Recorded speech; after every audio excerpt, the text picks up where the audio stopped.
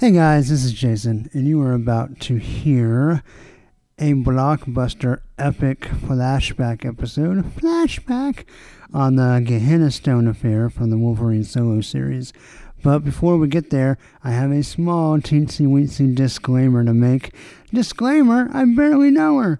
The wonderful and delightful Al Sedano, a podcaster who I admire, from such shows as the Thanos Resurrections, the Thanos and Adam Warlock podcast, and he's been with our buddy John Wilson on the New 52 Superman podcast. Anyway, just a guy I've enjoyed getting to know on Twitter and through podcasting, and was really excited to have him on, and he came on and gave us a glorious 2+ hours, and I gotta tell you folks, he brought his A game, and I, as weird as it is to say about yourself, brought my A game, I feel like, as much as I normally do, however much you feel that is as my listener. I was pretty par for the course. My computer, however, brought its A whole game. You may have noticed on a few of the last few episodes that been some technology issues, and I thought I had everything fixed. I really did. I tried and I worked on it, and I thought it was good. The things that I thought was wrong, turns out probably wasn't really what was wrong. Turns out what I think was actually the problem, which had a very facepalm moment when I kind of realized what was going on. I think my computer was just too full, and that was causing some glitching and when I was doing recording and Skype at the same time. Just too much of a strain on the computer with not enough memory left over to process it. So anyway, I cleaned up my computer. Everything should be good now. Got rid of a bunch of stuff and, should be good to go. And the only reason I bring this up is because Al gave us so much of his time, and because he had so many good things to say, I feel really bad that there are parts of it where it's kind of glitchy, and I think for the most part I was able to do some editing to kind of fix it, but also there's some stuff I just couldn't work around. But it's not that bad for the most part. You can understand everything he says and everything I say, but there are a couple of places where it gets like, and so I apologize to the listener, but more than that, I apologize to Al because, it sucks. But that said, the disclaimer is it's still a really, really good episode, and so I hope that you can forgive a couple of glitches and just really enjoy the content, which is pretty fantastic. If not from me, then definitely from Al. So anyway, that's enough babbling and whining. I hope you enjoy the episode, and here you go. FYI, and I don't mean fake news, this podcast contains huge spoilers.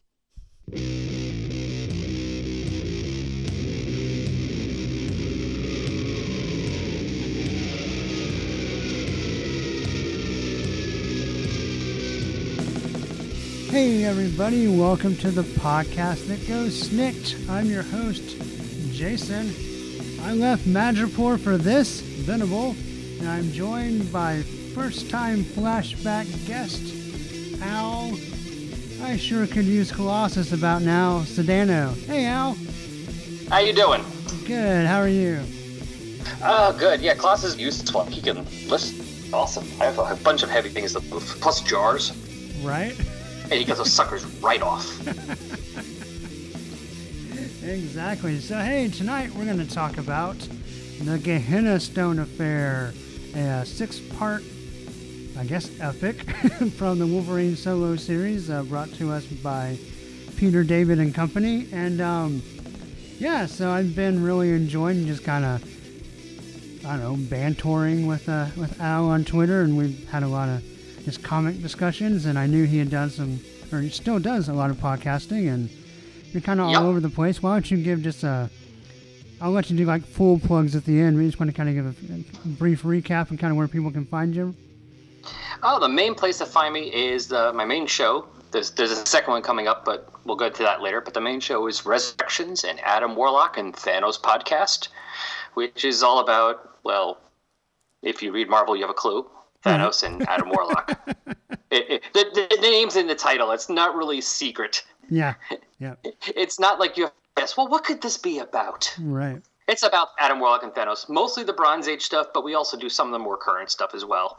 Yeah, I saw you had one recently about Thanos in the movie, right? Yes, Yeah. That was the most recent episode. It's episode 60, Thanos in the MCU. We talk about their use of him there and, things that they teased and talking about what we hope for. Awesome. Yeah, I have that queued up to listen to a little bit later. So, Cool. So I definitely wanted to have him on and just kind of talk about some stuff. So I don't know if I'm, bumming you out or giving you a relief that there's absolutely no cosmic stuff at all in this series. But It's a change of pace. There's nothing wrong with that. Yeah, give you a little break. So Palate cleanser. Exactly. So the Gehenna Stone affair takes place in Wolverine issues 11 through 16. But before we get to that, since Al is a first-time guest on the podcast, and you may have covered some of this to various degrees on other shows, but when I have first-time guests, I kind of like to do like a brief origin story. So why don't you just tell a little bit about kind of how you got into comics, how you discovered comics, just kind of how that all started for you. Well, I've always been big into reading, especially since I was little, and occasionally, relatives give me things, books and stuff they'd have, and occasionally I would get some comics, and I would read those. And I had this one uncle who worked in something involving recycling, and he got like the comics, some of them that were returns, and some where they were just brought back, and he would have stacks of them because he was trying to sell them. He didn't have any interest in the books. He was looking for monetary value. He's like, anything that's I have doubles of or the cover's ripped or whatever, you can take, and then you can take it. So I get stuff to read, and eventually, at one point, I was like, maybe 11, probably 11 or 12, and I finally got like that little light bulb over my head. It's like, these things out each month. Like you could keep getting one book, you can go out and buy them, and keep getting the next story as opposed to just this one here, that one there. Right. And I went out to get the book that was the one that I really wanted to get the most of, which was, at the time, Power Pack. Okay. Because I had issue 3, which I read to the point where that covered off. And at the point of that, the new issue I got was 30. So this was like a few months before Fall of the Mutants. This is like 87. And 33 had Sunspot and Warlock, so that led me to getting New Mutants and X-Men. Nice. And shortly after X-Factor. So going with this podcast, which is Wolverine, I mean, I had maybe a few issues that had Wolverine in it, but the first thing I really started reading with Wolverine was X-Men, right. Uncanny, because at the time it was just one X-Men book. Didn't matter if you called it Uncanny or X-Men. Right, yeah. Same book. 227, all the mutants, where they all die and go to Australia. Nice. Okay. And then started going on from there. And now with limited budget, of course, as a kid, you had to pick and choose what you were getting. So actually, when this series came out, Wolverine, I didn't buy it because at the same time, Excalibur was starting. Right. And that had Kitty and Nightcrawler and Rachel, who were three of the ones I really liked a lot. So right. It's like, well, I already got Wolverine and X-Men, so yeah, exactly. I'm going to get the book they're not in. They're not in that book. I'm going to get these characters that I can't get anywhere else. Yeah, it was just simple math, right? Yeah, I think I started buying Wolverine. Well, Wolverine was like an off and on title. Like I would get it for a year or two and then go back again. I think when I really started was around the 40s. Okay. Or 30. LCD and Albert. Yeah, Albert and leading up to the 50 and all the the first 50. Round of like Weapon X revelations. I remember having 48, 49, 50, and then I didn't get it for a while. And I know I got a chunk for a while, like around 90 to 100 or so. And I also have a whole run. He had nose when he was like feral. Oh yeah, the bone claws and all that. Yeah, and he lost his humanity. He was like an animal, and he had like that's the big joke I'm reading. Is like people are like he has no nose. Right. Yes, we will get there someday. So probably years from and that just like all comics, that kind of exploded from there. I went to Inferno happened afterwards, and then I started a bunch of other Marvel stuff because of tie-ins, and eventually we see, and then also a bunch of indie stuff. Cool, very cool. Yeah, well, so I follow that up with what was your first kind of run-ins or impressions of Wolverine, but you kind of already answered that. You kind of found him uncanny. What were your initial kind of reactions to the character? Oh, I liked him. Wolverine was cool. Because like the first two I really remember, actually I just remembered, was that 227, and also one of the ones I had before I started getting was 205, which is the one where he, I think it was 205 or no 205 or 207. I think it's the one where it's the cover of Wolverine like slashing the cover at the end of the issue. He stabs Rachel in the stomach. Oh yeah, the John Romita Jr. era. Yeah. Yeah. I mean, he was cool. He was awesome. He was badass. I mean, he was dying, and he still was, scary. Right. So I always liked him. I mean, I remember when Gambit first showed up, and like they first do, like it was like right after Muir Island. I think it was like 277, and like they have a danger room fight, and Gambit kicks his ass, and I was like, no, you don't get to beat a Wolverine. Right. Exactly. Because there were certain lines like, no, you can't have him stronger, be better than Wolverine. Yeah. Like, who's this new jerk? Right. The new kid on the block coming in, being all cool with his little trench coat. Yeah. And now Gambit's like an old character. Yeah. Yeah, he just showed up in the new X-Men Gold book, so we'll see what happens with him. Yeah, that's awesome. Cool. Well, any other comments you want to make kind of about your comics from Wolverine Origin? You want to go ahead and jump into the books? We'll jump into the books. I can't think of anything else right now. I mean, I can just wax on about issues I read, but yeah, that's cool. There's no point. All right. Cool. Well, so the Gehenna Stone affair starts with issue number 11. So just a little bit. Sorry, go on. No, go ahead. What's up?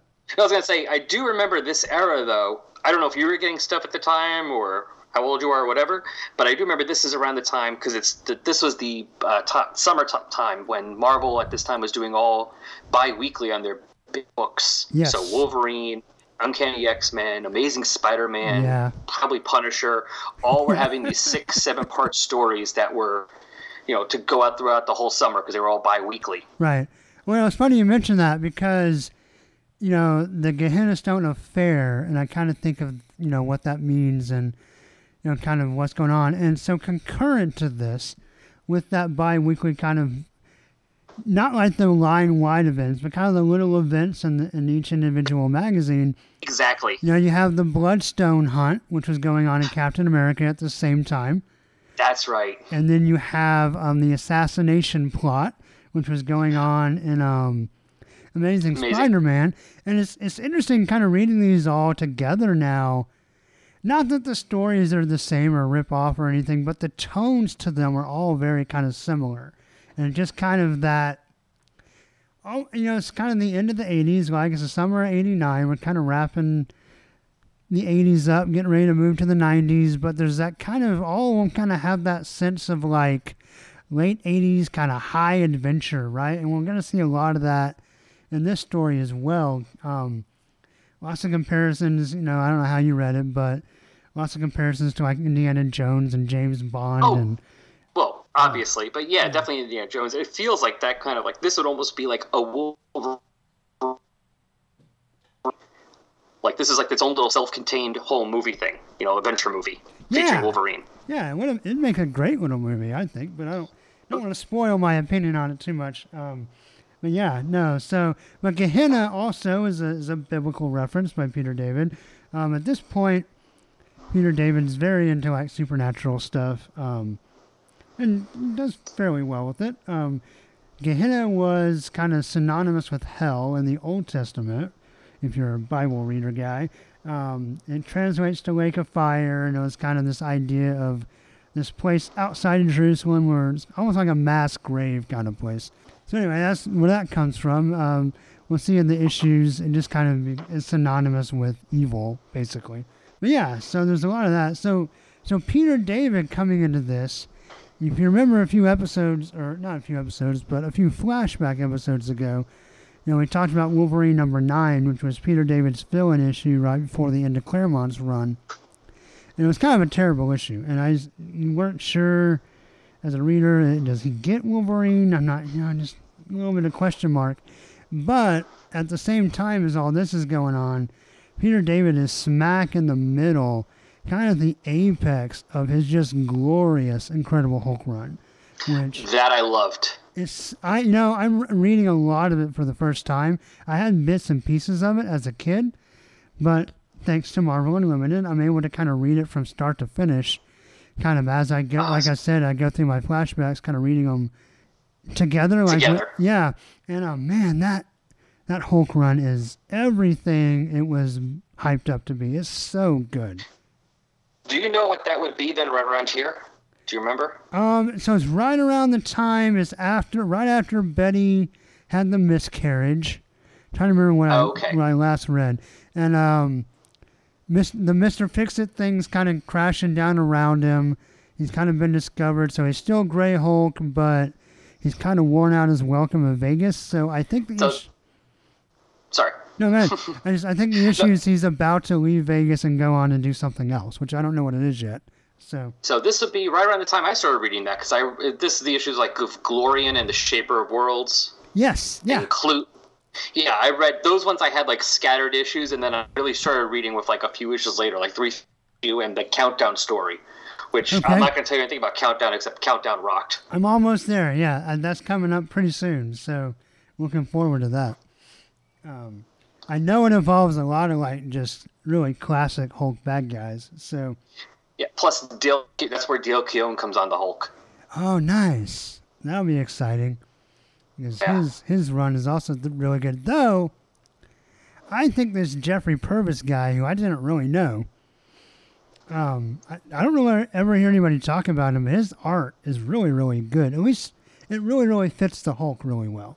Well, it fit the Grey Hulk in Vegas really well, I thought. And I remember looking him up. I don't think he really did much else in comics beyond that. No, I don't think so, which is weird, because I thought he was really good. But he was good for that kind of thing. I don't think he would have been good for the era that Dale Keown came on, which was more a different type, and it wasn't in Vegas. But like for that kind of story, yeah, he was perfect for it. I mean, I could see him definitely doing like issues of like Criminal, or some kind of like one of those Bendis, crime noir books or things like that. Yeah, that'd be cool. Or some kind of even like a monster-esque book. Yeah, I can see that. Cool. Well, like you said, right on the cover of number 11, we have now on sale twice a month. So we're kicking off the summer season. Let's see, our credits for number 11, beginning the Gehenna Stone Affair, is written by Peter David. We still have regular Wolverine penciler John Mishima. Inked by Bill Sienkiewicz. Lettered by Ken Brusniak. Colors by Mark Chiarello, maybe. And this chapter is Brother's Keeper.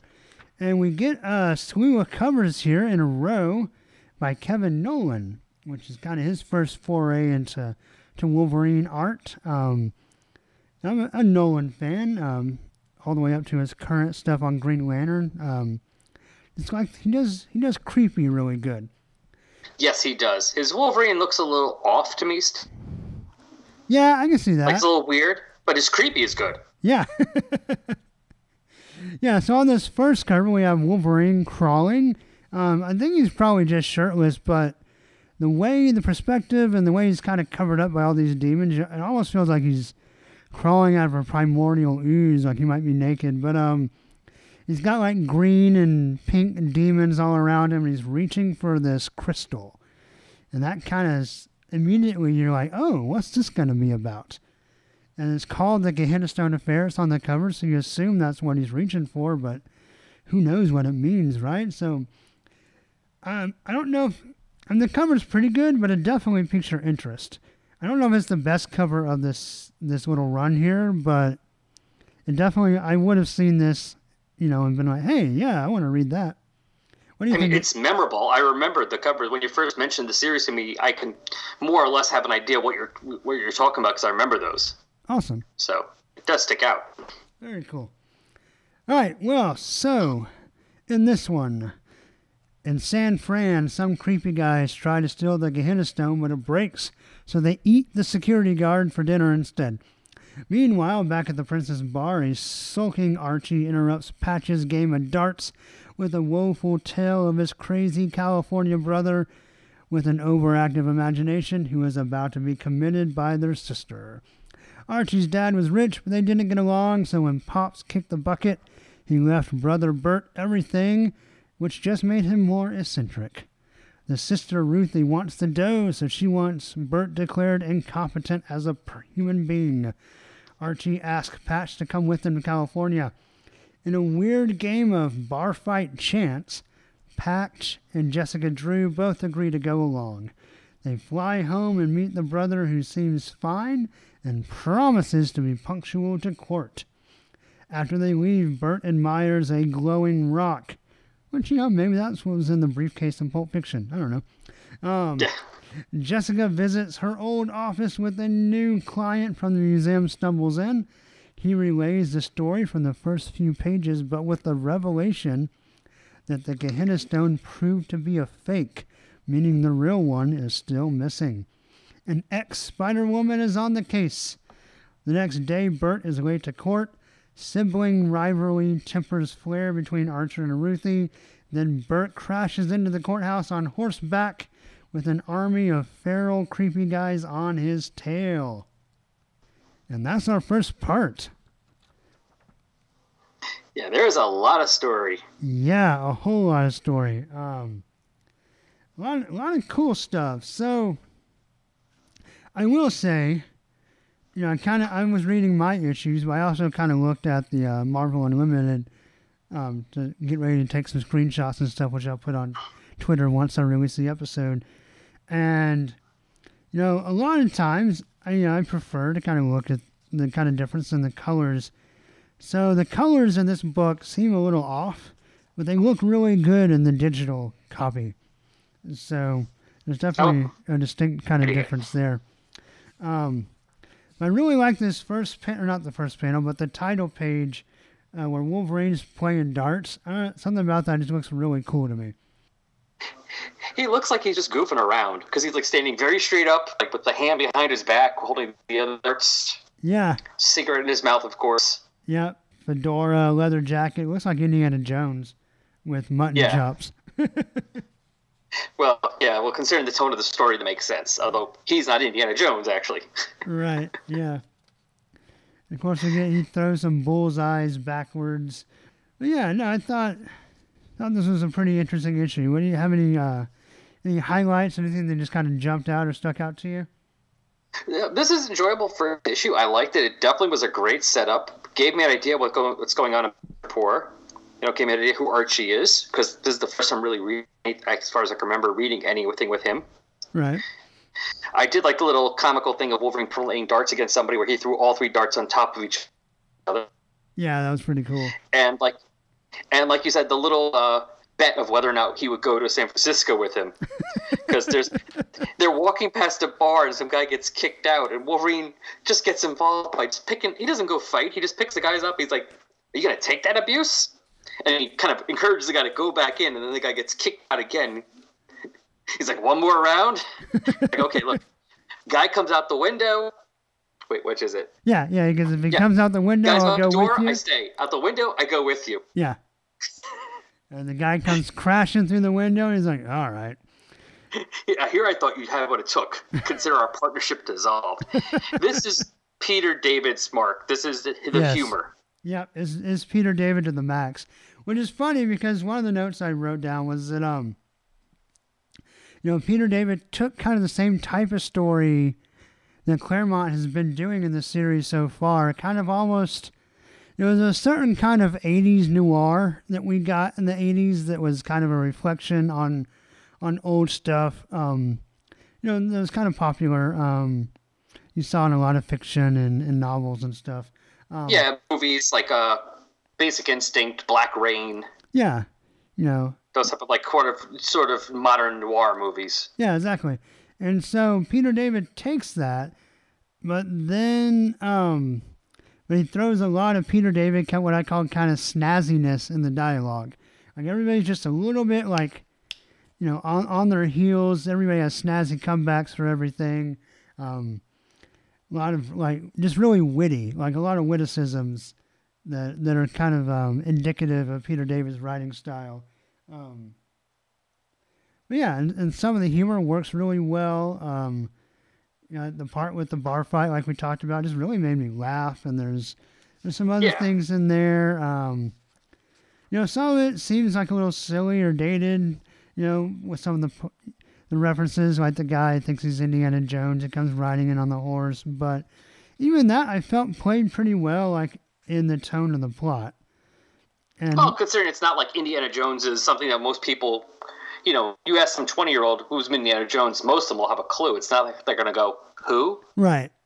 So, a little dated because obviously this was, what year was this? 88, 89? Yeah, 89, yeah.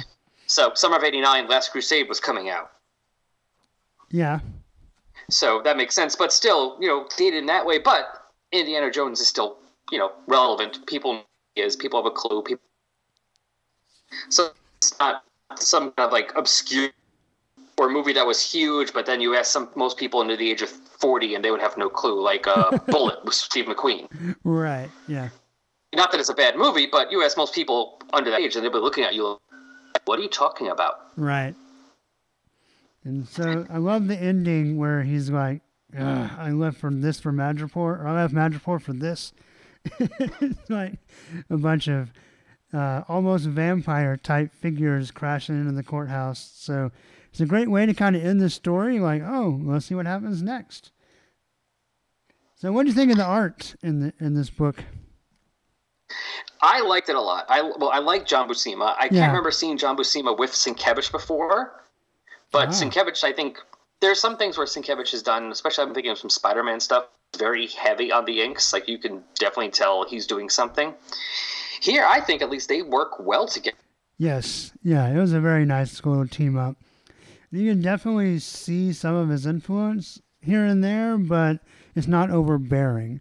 And it still looks like Buscema also. So in a lot of ways, you kind of get the best of both of them.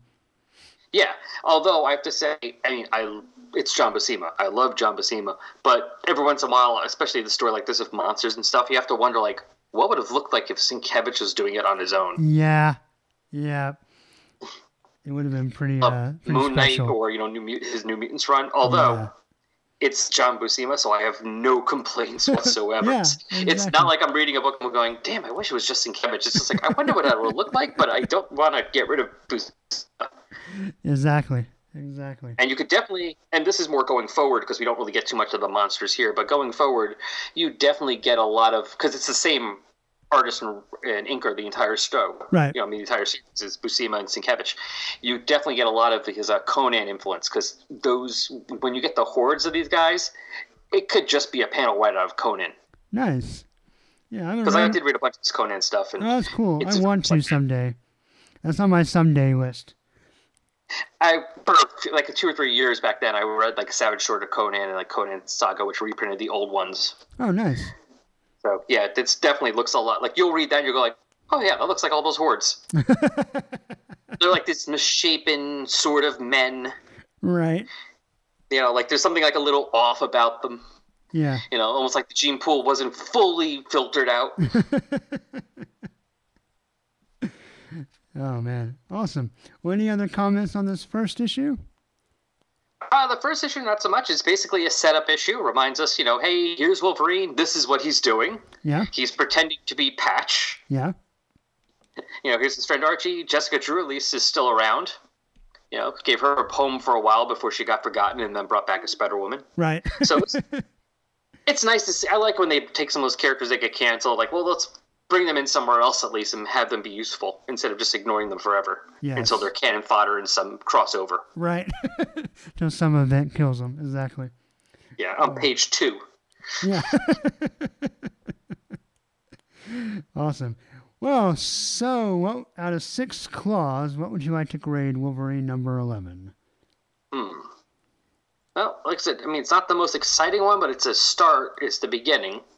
So you got to take that into account because it's the setup issue. It's it's where everything starts up. I'm going to give it a good basic 4. All right. I'm right there with you. 4 out of 6 claws for me as well. Yeah. So not the most exciting, but it's not meant to be. It's not the climax. It's not the middle. Right. It's here's the beginning. Yep. Very cool. So that will take us on to number 12, which everyone is the same except for the colors. get a vast improvement to Gwyneth Oliver. I don't know if you'll see that much of a difference in the Marvel Unlimited, but in the print comics, it's good to have Oliver back. She's one of my favorite colorists of the 80s, and so glad to see her. Go on. No, I was just saying I'm glad to have her back on the issue. Yeah, she's always a good colorist. Yeah, did great stuff. So what's on the cover to number 12, Al? Well, number 12, it's at least the one I'm showing here. It's an all like hot pink background. I mean, it reminds me of a Nigel poster, like this hot pink background with a collar and Wolverine kind of like hanging out 3/4 of the way out of the window, shirt off again, but he has pants. He definitely has pants. Claws popped in the one hand, and a very demonic look on his face. I mean, the way the nose is all scrunched up, he looks like a vampire from Buffy. Yeah, a little bit, yeah. He has like that nose look to him. Yes, and even like the way he furrows his brow and his forehead, I kind of see some of that too. I would not have thought of that on my own, but now that you say that, I'm going to see that on all of these covers. And if it wasn't for the nose, I almost think they were going for like a man-demon look, because the part of him that's, and I realize now I'm looking at the reason for the hot pink collar is supposed to be like the red light from the cop car, right? Because half his body closest to that is colored in that color, the other half is like the normal color, and the face half, if you look at it, more evil looking than the regular colored face. Yeah, there's more lines, more line work, more inking. Yeah, except for the nose. The nose is the same all over. So it's like if they kept the nose more normal, it would almost be like a Two-Face type look. True. Yeah, a little bit. Even some of the right color scheme, right? With the purple and the pink. So yours is pink, mine is very purpley, but same kind of cover though. Actually, this is probably my favorite cover of the 6 issues we're going to talk about. I feel like it just really jumps out at you. Like you feel like this cop car is really about to drive like into your chest. The only thing I don't like, my only complaint, is I feel like Nolan, and this will be on all the covers where he has his claws out, Nolan's Wolverine claws are just way too tiny. Oh, they're very thin. They're more like it's more like not like a thick sword. What's that fencing term? It's like a saber or a rapier, like a very thin. Yeah, it's little razor blades. Yeah, exactly. Which is, and I've said on here many times, my favorite Wolverine claws are actually, Buscema does my favorite style as well. We'll have Silvestri and we do it later. But it's kind of the not too thick but not too thin bladed claws. Those are my favorites. These are definitely more long, thin, almost like really long, thin, like sharp fingernails. Yeah. Well, Wolverine's claws are like Batman's ears. Yes. Yeah, and Wolverine's hair as well. Yeah, subject to interpretation. Oh, yeah, definitely. And that's one of the fun things about the character, right? So. Yeah. Cool. Well, what happens in this issue? Okay, so this is number 12, Straits of San Francisco. Still, writer, pencil, and inker are the same. Peter David, John Buscema, Wilson King. Like you said, colors is Glynis Oliver. And actually, I have down there, the leader is Ken Brusniak. Editors are Bob Harris and Daryl Edelman, which I'm assuming is the assistant. Editor-in-chief Tom DeFalco, and of course the cover art by Kevin Nolan. So this one starts off right where the last issue left off. The judge here manages to escape into his quarters and calls the police. And of course he makes the mistake of actually telling them what's happening. And after they do the elephant in my pajamas, what's the elephant doing in my pajamas? I don't know. We get back to the main fight with Patch, Archie, and Bert, who's still on his horse, fighting off the vampires. Patch points out that it's day, so these aren't real vampires. But still, enough of them show up to be annoying. And the only member of this little group who isn't there yet is Jessica Drew, but she shows up soon enough. And not for long, though, as Bert directs his horse to jump back out the window, and Jessica hitches a ride with the vampires, and I'm using quotes, chasing them. Right. Back at the courthouse, the police finally arrive, and Patch, it's definitely Patch, Patch and Archie sneak out. And to continue that sneakiness, they steal a police car, because nothing's more sneaky than a stolen police car. Right. Very inconspicuous. Remember, the vampires take off after them too. And the scene switches to the airport where one of the vampires is waiting with his master. And there might be more to the master as we see a dead body with real fang marks in his neck. The vampire wants to know why they're waiting there instead of chasing the stone fragments. And the master tells him, his minions do the pursuing. He will wait where he knows his quarry will run to. He knows that because he has seen in the Gehenna stone. Ooh. Mm. And back at the chase, Bert fills Jessica in on what he knows. Those fake vampires are followers of Baal, and they want to assemble the Gehenna stone, which is an orb broken up into several dozen fragments, one of which had surfaced at the San Francisco Museum of Antiquities. Bert knew they were going for it, so he stole it first, which is part of the robbery issue. Case until Patch had the car and Bert and Jessica. Pat uses his white claws to shred two of the tires, and this sends the vamps crashing into a storefront window, much to the chagrin of the owner. Yeah. While the car is out of the chase, there's still another one, and one of those vampires shoots Patch. And I said, Patch, no Wolverine, in the head. And since Patch can't come back from a nuke in seconds, while it doesn't kill him, it does set him ringing. And the vamps in their stolen cop car keep slamming to the side of Archie and Patch's stolen cop car, hoping to knock them off the road and kill Patch since he's hanging out the window and getting crushed. Wow. It's pretty violent. Yeah. Finally coming to his senses, Patch pops his claws in the vamp's car, forcing it to stay with them until he lets them go at the last second, and they crash into an empty cable car. Realizing they all need to get the hell out of town, Patch steals another car. There's a lot of car theft in this one. Yeah. So the four of them could get to the airport and back to Madripoor. Yep. And that's it for the issue. Very good, very good. It's definitely the exciting chase issue. Yeah. You compared this to being like a nice, like the story as a whole being a nice adventure movie. This is the car chase scene. Exactly. And it would have played on film really well. Oh, God, yeah.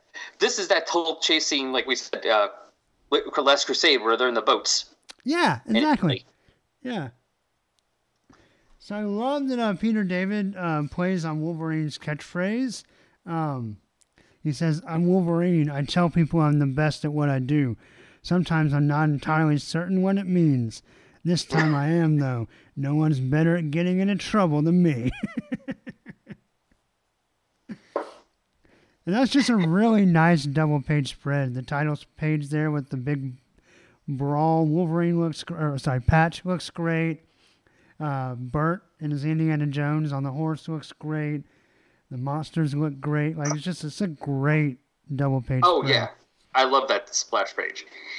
And it's humorous, but this one's not so... The humor's mostly on the first page. Yeah. Yeah, it gets a little more serious as it goes. Now, this is more the exciting issue. Yeah, definitely. And kind of a silly panel to love, but I really love on page 6, that top panel of the police car speeding around the corner. I don't know, I know it's a simple, doesn't involve any of our principal characters, but it's just a really great looking panel. It's also a nice panel of setup. Reading this series, I realized this is like a nice in-between. Sorry. Man, my throat's off today. This is like a nice in-between between like 70s and early 80s, very over-explaining, major flashbacks every issue saying, as you know, my name is blah, blah, blah, and this is what I do. Powers, this, and this. And I'm telling you this because we hang out every single issue, and you might have forgotten since then. And this is what we're doing now, as you know. And, maybe not today, because they do a little less today, but recent, like early 20th century, where it was...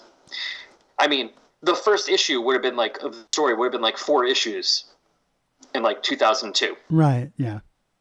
It's this is, a kind of middle ground. It's not as wordy and sometimes bogged down as some of the earlier stuff, but it's also not as not deconstructed, but you know what I'm saying. I forget the word I'm looking for, but you know what I mean. Not so out that, the entire first issue is Wolverine and Archie talking in the bar. Right. Yeah, no, it has a really nice pace to it. And that goes with the police car thing. It's like a nice little extra, like part of it. It's like, and now the cops are showing up. You know, we're showing what's happening outside. Yeah, exactly. And, you know, all the jumping around on the horses, Jessica Drew, like there's good action with her.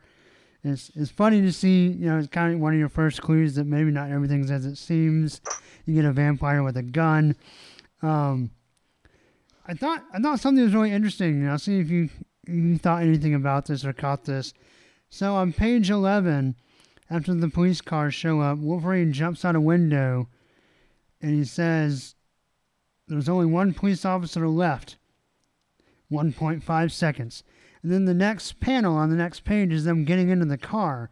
And I thought it was interesting, you know, because Wolverine's our hero, right? I mean, he's an anti-hero to a degree, but he's our hero. And even though it needed to happen in the story, I thought it was an interesting choice that I feel like they didn't want us to see Wolverine taking the police officer out. Like that's not... I wonder. Like that's not heroic, right? And so we know it happened and we can infer it, but we don't see it. And so I thought that was an interesting choice, and I wondered like how intentional that was with kind of the standards of what heroes are supposed to be at this time, or if it was just... And the comics code was on the issue. Yeah. Yep. So maybe it has something to do with that. I don't know. But then again, I know like Batman Year One would have come out already before that, and he beat the crap out of a bunch of cops. But then again, they all the ones he beat were, for the most part, corrupt. So I don't know if that matters. Yeah, I think it probably does.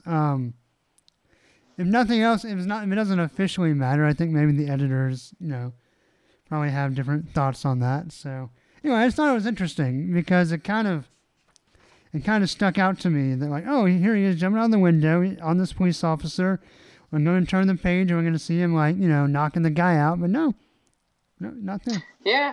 And I wonder if that was part of it, or it's even just a more simple explanation that this was done Marvel style.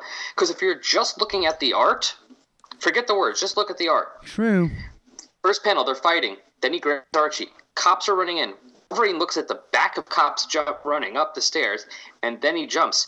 Art-wise, you could also just infer they jumped behind the cops. True. And Peter David just was like, maybe he just thought, it would make more sense they would have somebody guarding, you know, the huge busted window. Right, yeah. I'll just say he took the guy out quick. You know, he'd knock the guy out. Yeah, 1.5 seconds. Yeah.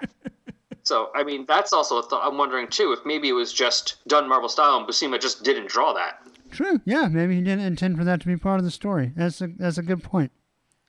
I didn't even think about that.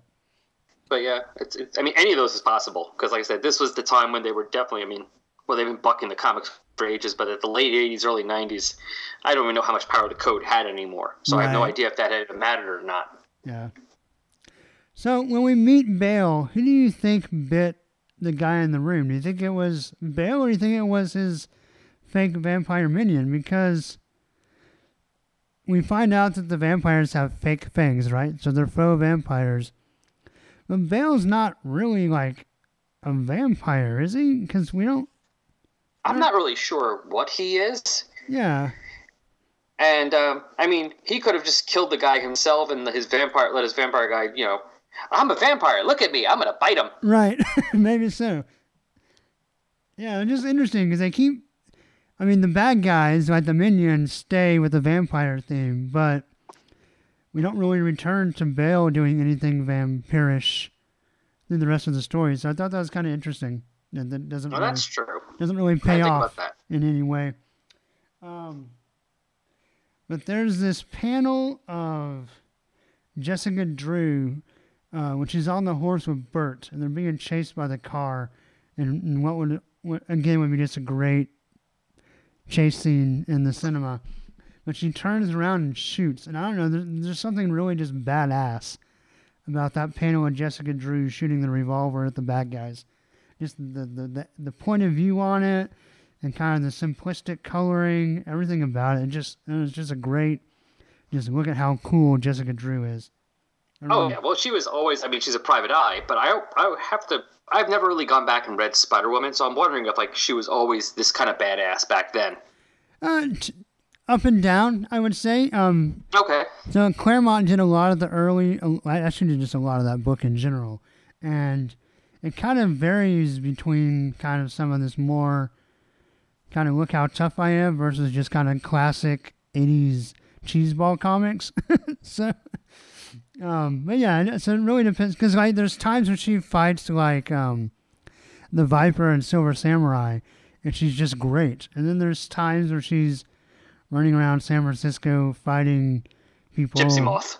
Yeah, or like someone who hypnotizes you with her flower eyes or something. I mean, so just, I guess it just, Claremont played a lot with different kinds of stories, but she definitely had that potential. And obviously current Jessica Drew is just tough as nails and just fun to read.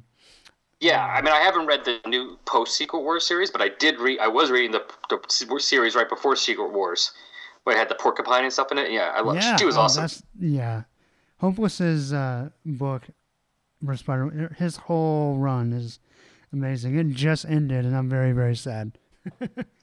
I'll get to that eventually. Yep. Let's see. So, but it is a good chase scene. It's a great drawn chase scene. Yeah, and it's several pages long. Like if you count like from the moment the Wolverine gets in the police car.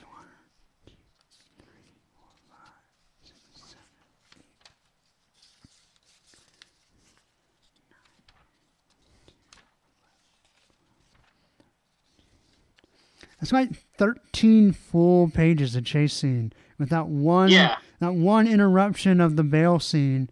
And other than that, that's 12 solid pages of chase. That's pretty awesome. Yeah, and that battle scene's even in the beginning, because you see Bert and Jessica go off, right. And then Wolverine and Archie steal the car. You get to the airport, and then it's all chase. Yeah. It's like, okay, we got the other stuff taken care of. Here's the fun. Yeah. And I also love that Peter David references his Hulk run. Because you have this guy setting up this, looks like a comic shop, right? And what is page after page. Yeah, page after page. Yeah, you're right. And he talks about how his store got destroyed in Vegas, which you can only assume was the store that Hulk smashed his way through in Peter David's Hulk run. And so I thought that was an interesting... Not only an interesting pool, but also the comparison. I don't know how much Daredevil you've read, but there's Josie's Bar in Daredevil. And the front window of that bar gets broken like every issue. Yeah. Well, and I'm trying to remember. I'm not sure. I know it was in his Hulk run, but there also was a 2-part crossover of Hulk and Web of Spider-Man. This is at the time when Peter Parker had done a book and he was on tour. And for some reason... I have a feeling like that's where maybe this happened. It was definitely somewhere with Hulk, but I haven't gone back to look. But in part of my brain is like saying I think it happened there. I could be completely wrong, but no, that sounds right. I read that not too long ago, but they were like finding like a bunch of like mercenaries who were having some kind of like war games. Against each other. Yeah, it was very, very height of '80s type of story. Oh yeah. Yeah. But yeah, and unfortunately, of course, the car goes smashing into his store. Poor guy. Yeah. Banging his head against the wall. Yeah. We get a great... I'm like, no, all the comics. Right. Yeah. That's kind of what I thought, too. Like, I hope the books are safe. But yeah, so we get a great snicked and shrucked as Wolverine slashes the tires. Another great little sequence. So, man, this scene after he gets shot and he's hanging out the door and the not vampires keep crashing the car into him, like between the two police cars, is just brutal. And yeah. Not only that, like I know his healing factor would be okay. I know he has adamantium bones, but I'm pretty sure he'd be a lot more tore up looking than he is. Yeah, I did like how they did the caption box though for his monologue. Yeah, they all get all shaken up and they're kind of all askew and everything. It's not straight up. It's kind of like bits and pieces of thoughts, and they're all scattered around. Yeah. The caption boxes are woozy, which was a nice touch. It was really cool panel. Yeah, so any other comments on this one? Any other highlights or just things you thought were crazy or weird? I did like him claw once he came to looking down going, what the devil? It's like knives are sticking his car. Right, yeah, he's got claws coming through the door. And making them smash. Yeah, and makes them smash into the trolley. Like, ooh. Yeah, Wolverine doesn't mind killing people. Yeah. Peter David or John Buscema lets us know that everyone jumped off of the car, so they're all safe. But I don't think Wolverine knew that. He's just like, all right, here's something to run them into. Good luck, everybody. Yeah, it goes nice. Boom. Yep. And then he steals another car. Yeah, this time a convertible, like a little classic, and uses his claws to hotwire. Yeah, this is the less conspicuous cop car. Like, just barely. Barely, yeah. A bright turquoise convertible with what looks like a hot pink interior. Exactly. But, like, what happened to the horse? That's what I wonder. Where did the horse go? Once they're done, does he just leave the horse? Where did he get it from? Yeah, I don't know. I'm assuming he stole it from, like, the film set, maybe. True. I have no idea. I don't know where he got a horse. And he leaves the horse. So this horse is on the ocean in San Francisco. Yeah. Can you imagine being the cops there? You're like, what the hell is going on? Well, we finally found our stolen police car and a horse. You know how I write this up? There's also the other stolen police car, which is exploded, and a trolley. Yeah. What in the hell happened? I'm sorry, I'd say hell. Yeah, you're fine. We're very PG-13. No, I meant the comic here. Oh, okay, right. They can't say, they still say, what the blazes? What the blazes? I kind of love the dichotomy here, where they could kill a whole bunch, they could kill these two guys, and say, what? They can say, like, oh, what the blazes is happening? It's a flaming nightmare. I remember as a kid thinking it was a little weird, but like, okay, that's how he talks. Later on, I'm like, oh, I just insert word here. Right, yeah. A little F-bomb here, a GD here. Yeah, exactly. Oh, I do want to say, I really like the page where the car smashes into the trolley. That next to last panel, just like looking over at that.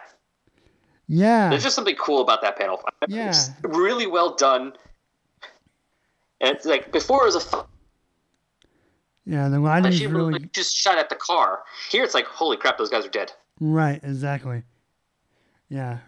And the exploding panel is really good, too. Like, the color on it is just fantastic.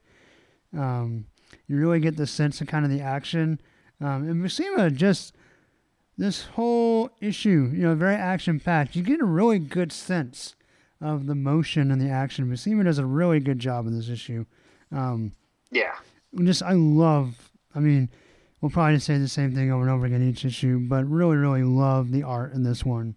Thought it was really great. The colors for me in the print copy obviously make it better because Oliver's just better than that other guy, which, don't like to really knock people, but just really love Glynis Oliver's colors, and this issue just looks really, really good. So some kind of the some of the pros and cons of Peter David is some of the zingers don't really. They can be a little weak sometimes, like when he says they caught the trolley. Wasn't a big fan of that. Yeah. But overall, I thought the issue was still really fun and, like we talked about, really action packed. Yeah, what would you like to grade Wolverine number 12? Honestly, I think this might be my favorite issue of the story, and this was just damn good. I'm actually going to give this one a 6. Okay. I'm right there with you. I'm going to give it 5 out of 6 claws. Yeah, I thought it was really good. Enjoyed it a lot. Yeah, it was definitely one of the more fun issues of the arc. Yeah, it was fun and just a great issue, but an action issue that you didn't read in 5 cents. Right, yeah, exactly. And it wasn't like pin-ups. It was actually really well choreographed. Buscema knows what he's doing, especially at this point. Yeah. He knew how to draw an action sequence and a chase sequence, and it went well. Yeah, just really impressed with the pacing. And that was one of my favorite kind of parts as a reader, was just looking at how well it flowed. Cool. Well, let's move on to number 13. This is going to be Blood Ties. And the credits are exactly the same. This Kevin Nolan cover is interesting. We have a very broad-chested Wolverine getting set on fire by a demon. And the demon... Yeah, the demon actually... Sorry, go on. No, go ahead. What does he look like to you? I was going to say, the demon, it's obviously not Baal or Bial or whatever his name is. But that looks like Varney, who is in Marvel the original vampire. Oh, okay. So there was a vampire before Dracula?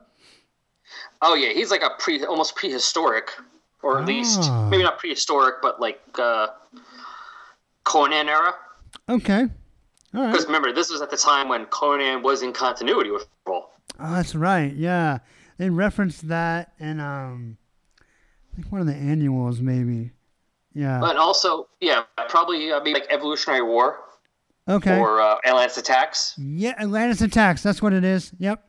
I just listened to that one actually yesterday. Okay, cool. So yeah, but also there was an issue of Marvel Team Up with Spidey and Red Sonja. And then there's the 2 issues or 3 issues of Uncanny X-Men. It's like 189 to 191, where Cullen Gath, who's like an old Conan Red Sonja foe, burns New York City into like a version of itself, the Hyborian Age, which is the time of Conan. Oh, okay. I didn't get any of that. I mean, I enjoyed that story. I didn't know that's what was going on. Yeah, he's an old Conan. At this time, Conan was part of Marvel continuity. Okay, cool. So, and Varney appeared, I believe his first appearance was Bizarre Adventures 33. Okay. Very cool. No, he's like the first vampire, or one of the first vampires. Yeah. I think he's the one who made Dracula, or the one who made Dracula, one of the two. Oh, okay. Well, that's pretty cool. I'll have to see if I can see if any of that's on Unlimited or not. Cool. Well, I think the demon looks pretty cool. The Wolverine looks weird to me, but it's Kevin Nolan, so I'll give him the benefit of the doubt. I like how the burning part of him is Kirby Crackle. Oh, yeah. Yeah, there is. Like on his shoulders and his elbows, there's a little Kirby Crackle going on.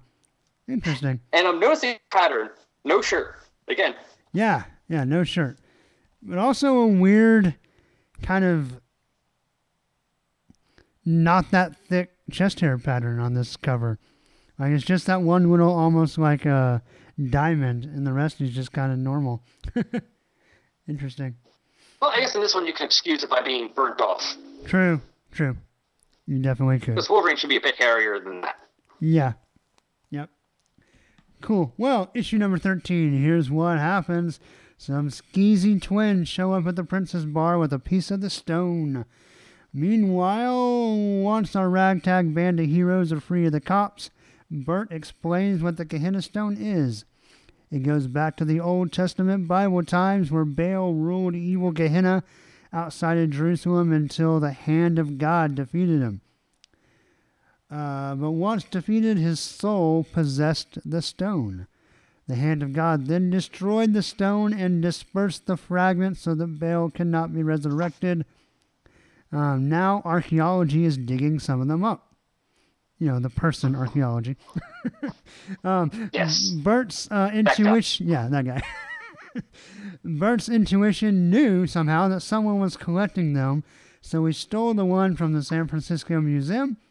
He thinks the master is a descendant of Baal. Patch is worried the stone's evil is affecting those in possession of the fragments. The master and his evil minions are waiting to ambush our heroes at the airfield. In the ensuing brawl, the minions steal Bert's piece of the stone. Patch goes after the Death Master but gets shracked. He fights back some more but gets tossed aside. The bad guys retreat. In Madripoor, meanwhile, the twins kill each other. So, yeah. I kind of like resetting the story kind of back to Madripoor a little bit with these identical twins who are arguing over the stone. We see O'Donnell, who we haven't seen in a while. But then this next, so as awesome as the action from the previous issue was, I'm not a huge fan of this crazy, almost Nightcrawler-esque acrobatics that Wolverine does here. Yeah, it's like a bouncing. Like, this is something I would expect to see, like, Nightwing or Robin do. Yeah. And it looks cool when he lands on the police car and he pops his claws. Like, those are all great panels. But then the car stops because Wolverine stabs the motor. And he goes flying off the hood, but somehow, like, does an aerial cannonball and lands in the seat. And you can almost hear, like, a slide whistle sound. Like a whoop. This reminded me a lot. And it kind of took me a while to figure out what it was. But this scene particularly reminded me of the humor of the more silly era of James Bond, where you have like all the weird sound effects and like sometimes the camera will speed up for no reason and they'll do like, it's that weird kind of like silly stuff that got sprinkled into late 80s James Bond movies and didn't ruin them by any stretch, but definitely was kind of a switch in tone after Sean Connery. Yeah. That and also remind me a bit of like Silver Age Marvel, where you get like the guy following, he'd be like, using my massive strength, I can spin in the air and turn myself to fly to this end of the, instead of falling straight down, I can go across the street. Right. Yeah. And that's what it looks like he's doing, because you read the page before, he looks like he's just flying off the car, and then next thing you know, he's like, I'm going to turn into a ball, and I'll keep flying across instead of hitting the ground, because I'm spinning. Right. And you don't get the impression that Bert stopped the car. So, this whole time they were driving, and then he just jumps into a moving car and lands in the seat right on his ass just perfectly, and it's... Plus, the way he's spitting like that, he should not be landing that way. He'd be landing backwards. Yeah, exactly. So he also does like a half Nelson before he gets to the seat, like between the panels. So, yeah. You know what it reminds me of? What's that Geico commercial with the sumo wrestler doing the figure skating. This is like Wolverine's, like, he's doing, acrobatics. He's doing gymnastics or something, and he sticks to landing. Right, yeah. You almost want to see like a scorecard from the policeman on the side of the road. Like, I give that an 8.9 or whatever. 8.9 for style, but 10.0 for breaking the law. Yeah, breaking the laws of physics, exactly. I mean, it's comics. It's got to break the laws of physics to an extent, but this is like not just breaking the laws of physics. This is like beating them after they're down. Yeah, exactly. And then taking their girlfriend, then taking their girlfriend on a date. Yeah. So what do you think of the origin of Bale? Well, for one thing, this is almost like completely a Conan page. Yeah, it does. You would have like faces in the rocks. Yeah, it looks pretty cool. Like that was creepy, and we obviously it is a Indiana Jones story. I mean, if you weren't even sure from everything else, you definitely got it from the title of last issue, which was definitely done in the whole Indiana Jones font. Right. But this is the part where we learn, this is the ancient thing, like the Holy Grail or the, what was the other one? The Lost Ark. This is a biblical thing going back. True. Yeah, exactly. That's funny. I did look up on Comic Book DB, and Baal only first appeared in issue 12. Okay. And I don't even see a reference to Hand of God, the Hand of God character, because I was wondering if they were alluding to anyone else. Yeah, I don't know. I mean, it kind of looks like the modern Hercules character, but... Yes. I don't know. I mean, we'll kind of see what they do with them as the story progresses, but yeah, as far as I know, this is the only time I've ever read about him. So yeah, and this is the first time Baal appears. He does appear in one of the series, but that's it. Oh, okay. But we can talk about that after the end. Yeah. So his origin was fine. You kind of have the biblical tie, like you said, which ties into Indiana Jones. It gives you kind of an excuse for them to dig it up through archaeology and stuff like that. And, the idea of him possessing the stone is pretty cool. And the idea of our hero saying, okay, well, fine, I'm just going to break this and chuck the fragments to, the ends of the earth. I guess that's interesting. So I thought it was a pretty decent little backstory for our demon guy. Yeah, just enough to be a conspiracy, but obviously there's something going on because otherwise you wouldn't have all these vampires chasing. Right. Or quote-unquote vampires. Exactly. So, and then we see Bert starting to go into stone withdrawal. So that's almost like a Lord of the Rings-esque, my precious. He's like... Oh, God, yeah. Yeah. And that's where Patch is like, something's wrong here. Something's off. Yeah. I know old Bert was a few bricks shy of a load. Because, Logan's so sympathetic. Right, yeah. But even so, that little outburst wasn't normal. Yeah. That's funny. So, I talked about how sometimes Peter David's humor is awesome and really funny, and sometimes it falls a little flat. I thought the joke about the airports, and Logan's like, I prefer Logan International Airport, was wah wah. Oh, yeah, that was bad. But then again, all of Wolverine's jokes are bad. Yeah, most of them are. I mean, he's giving him all the bad one-line, 80s movies. We're trying to be like, we want to have an all-be-back line, so just give them anything. Yeah. And I don't know whether he was trying or was just trying to make bad lines. Yeah, I don't know. Because Wolverine's lines are always, from what I remember in here, they're always bad like that. It's almost like he's intentionally doing it. Maybe so. Yeah. One thing I'll say for the writing is I do obviously these twins are jerks, the twins that have the stone and the Princess Bar, but he does do enough with them that you almost feel a little bad for them killing each other. A little bit. Yeah, except for that page where they, on 17, where they're fighting is an awesome page. It is. And they're jerks and they're villains, obviously, but it's almost like you feel bad that they killed each other. Right, it's like, yeah. What would your mom say? Oh, boys. Oh, and then the family has to have 2 funerals at the same time. That's a bummer. Yeah, that's depressing. But yeah, that is an awesome fight that is a cool fight between the two of them. Yeah, the lighting and everything, just the color work makes it all look great. And the way the shadow part. Yeah, and the stone casting the shadow, just gives a whole kind of really cool supernatural bent to the story. It's just, I don't know, it's really cool. Actually, yeah, it's like Peter David's idea for this was it's an Indiana Jones movie featuring Wolverine where they're basically trying to get the ring. Yeah.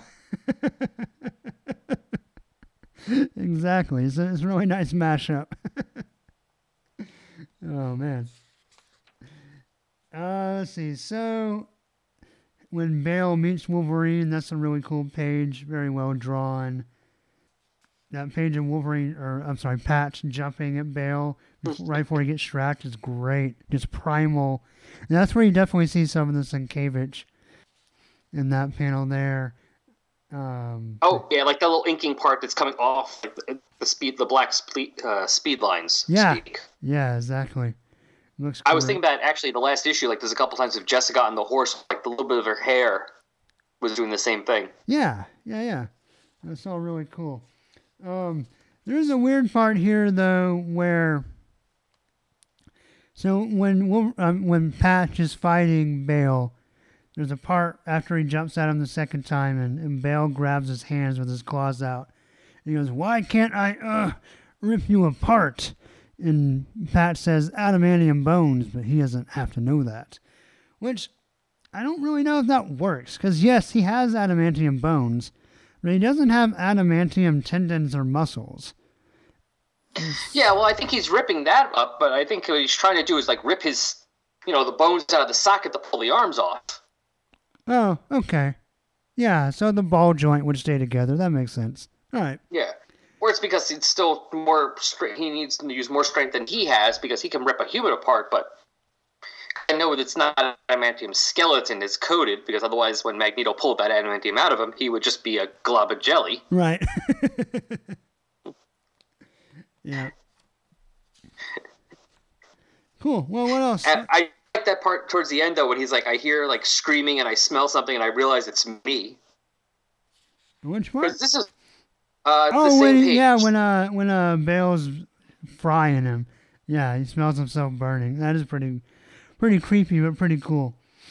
I mean, this time period, I mean, I don't know, maybe for my age, but whatever. But, like, I prefer Wolverine where he can be hurt. Yes. He's not, like I said, he's not going to come back from a nuke. Stuff can happen to him. Yes. You know, I mean, he still comes back from stuff, but, you know, he's going to be hurt. It's going to take time. He's not going to just, got nuked. Give me 5 minutes. All right, I'm good. Yeah, I'm with you. I don't like the omnipotent instant healing factor. I like where he can be taken out, and you know he will come back, but it takes time, and that it gives more stakes to the stories. Yeah, he's still going to get through it, but you know the stuff can slow him down more now, and it can actually do something. I mean, come on, Kitty Pryde and Wolverine miniseries, he has to heal for like 2 months. She stabs him through the heart. Right. Yeah. It takes a while for sure. So, let's see. Archie's a bit of a dick to his brother throughout the whole series. Yeah. You get the sense that he doesn't particularly, like, he loves him because he's his brother, but he doesn't really like him. And I have a feeling, reading this, it's crazy. He's kind of annoyed that his brother's right this time. Right. Yeah.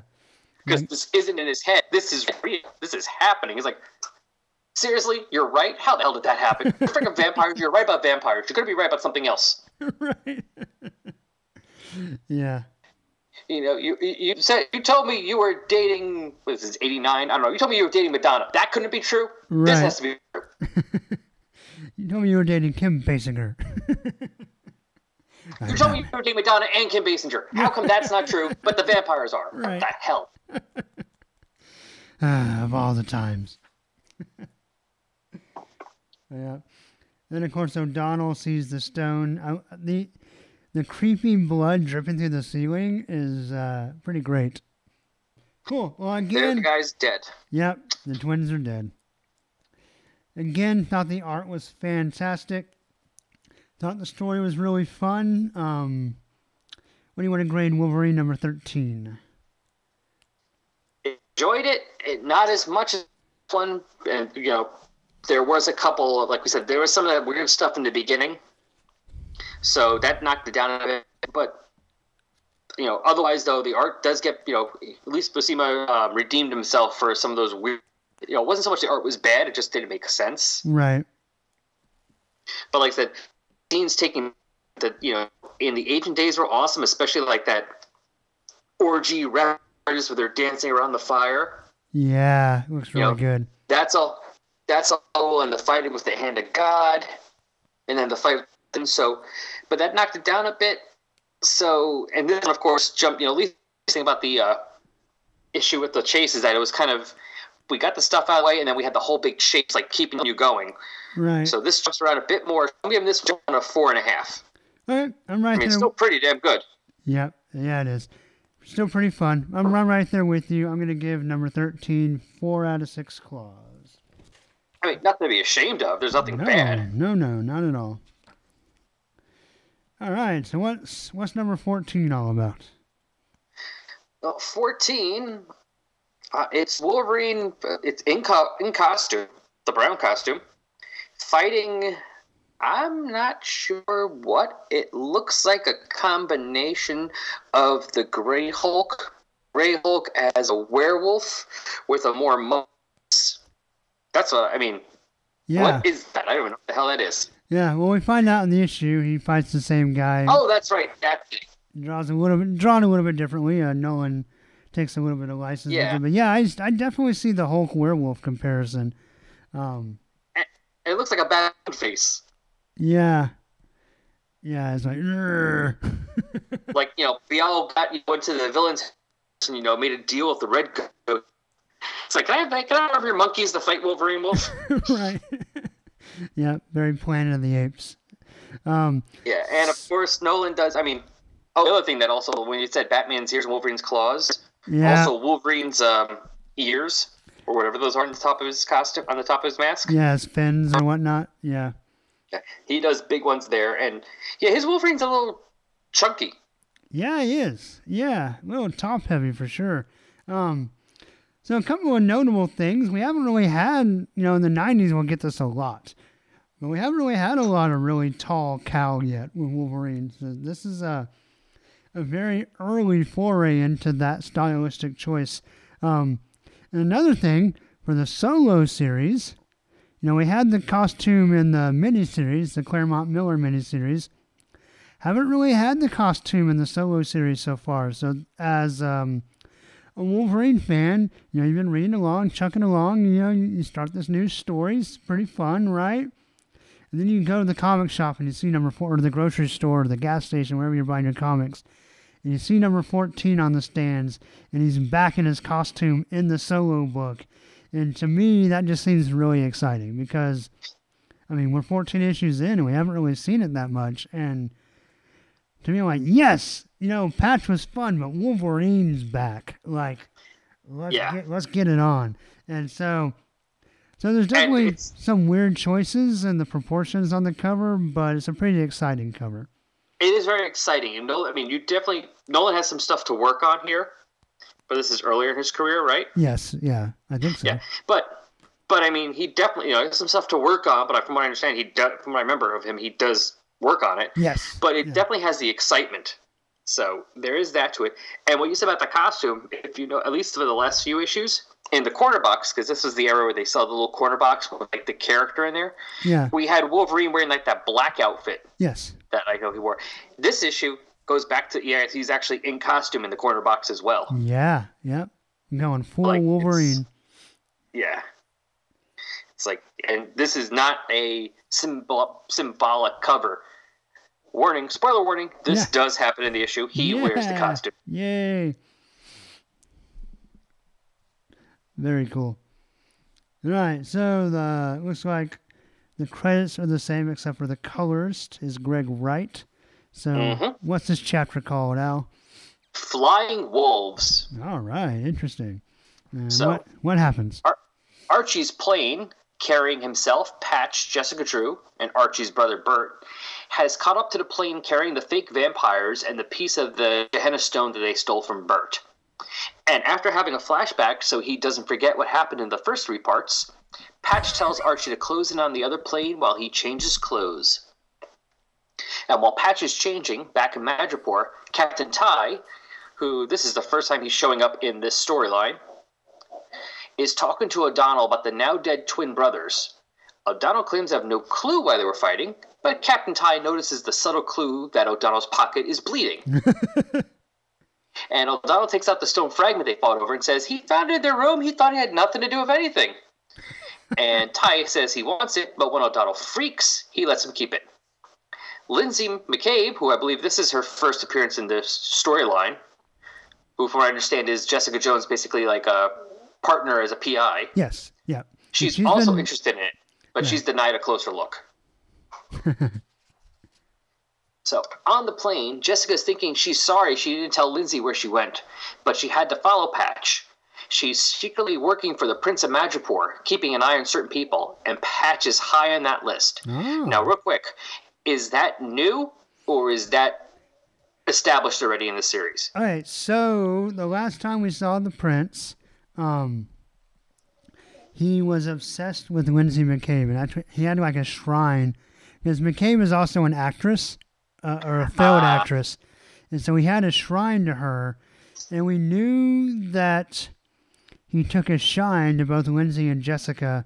As far as her like tailing people for him and being in his employ, that's a new revelation. Okay, cool.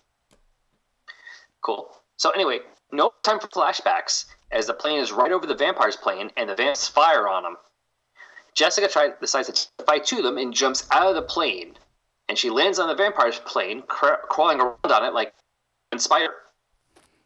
And that's weird for Bert and Archie. And to make things weirder for them, to make things weirder for Bert and Archie, Patch comes out dressed as Wolverine, as he is. He's Wolverine. Yay! He jumps out after her, and Jessica reveals she knew he was Wolverine all along, much to Wolverine's frustration. But no time to chat about disguises as the two of them take on the plane of fate vampire. And the fight's going decently well until Jessica falls out of the plane and only survives by grabbing hold of a belt to keep her and is hanging out the door. Trying to help Archie as Bert drop a rope ladder, but that just gives a few of the big vamps a way to get to them. So we leave on the cliffhanger to go back to Madripoor, as O'Donnell is woken up by Lindsay trying to seduce her in order to get to see the stone, which he's fine with. Yeah. And this is a quick stop away from the main action, and in the cockpit of the vampire's plane, Bial mutates one of his lackeys and sends him after Wolverine, basically turning him into more of what we were talking about on the cover. Yep. Big Planet of the Ape gorilla guy. Exactly. Now, Wolverine isn't the only one fighting, as Bert manages to knock all three of the vampires that were climbing up after them off the rope ladder before they get into the plane. So go Bert. Yeah. Things aren't going as well for Wolverine, and to make matters worse, the pilot of the vampire's plane is killed during his fight. He finally manages to catch two immediate henchmen, and instead of taking Bial on, realizes he should be worrying about Jessica finally.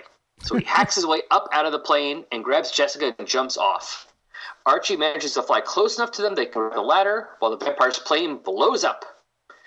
And we end with O'Donnell and Lindsay having kissy fun until they're interrupted by agents of the Prince. Not Prince, just the Prince of Madripoor. Right. Because Prince would have been awesome.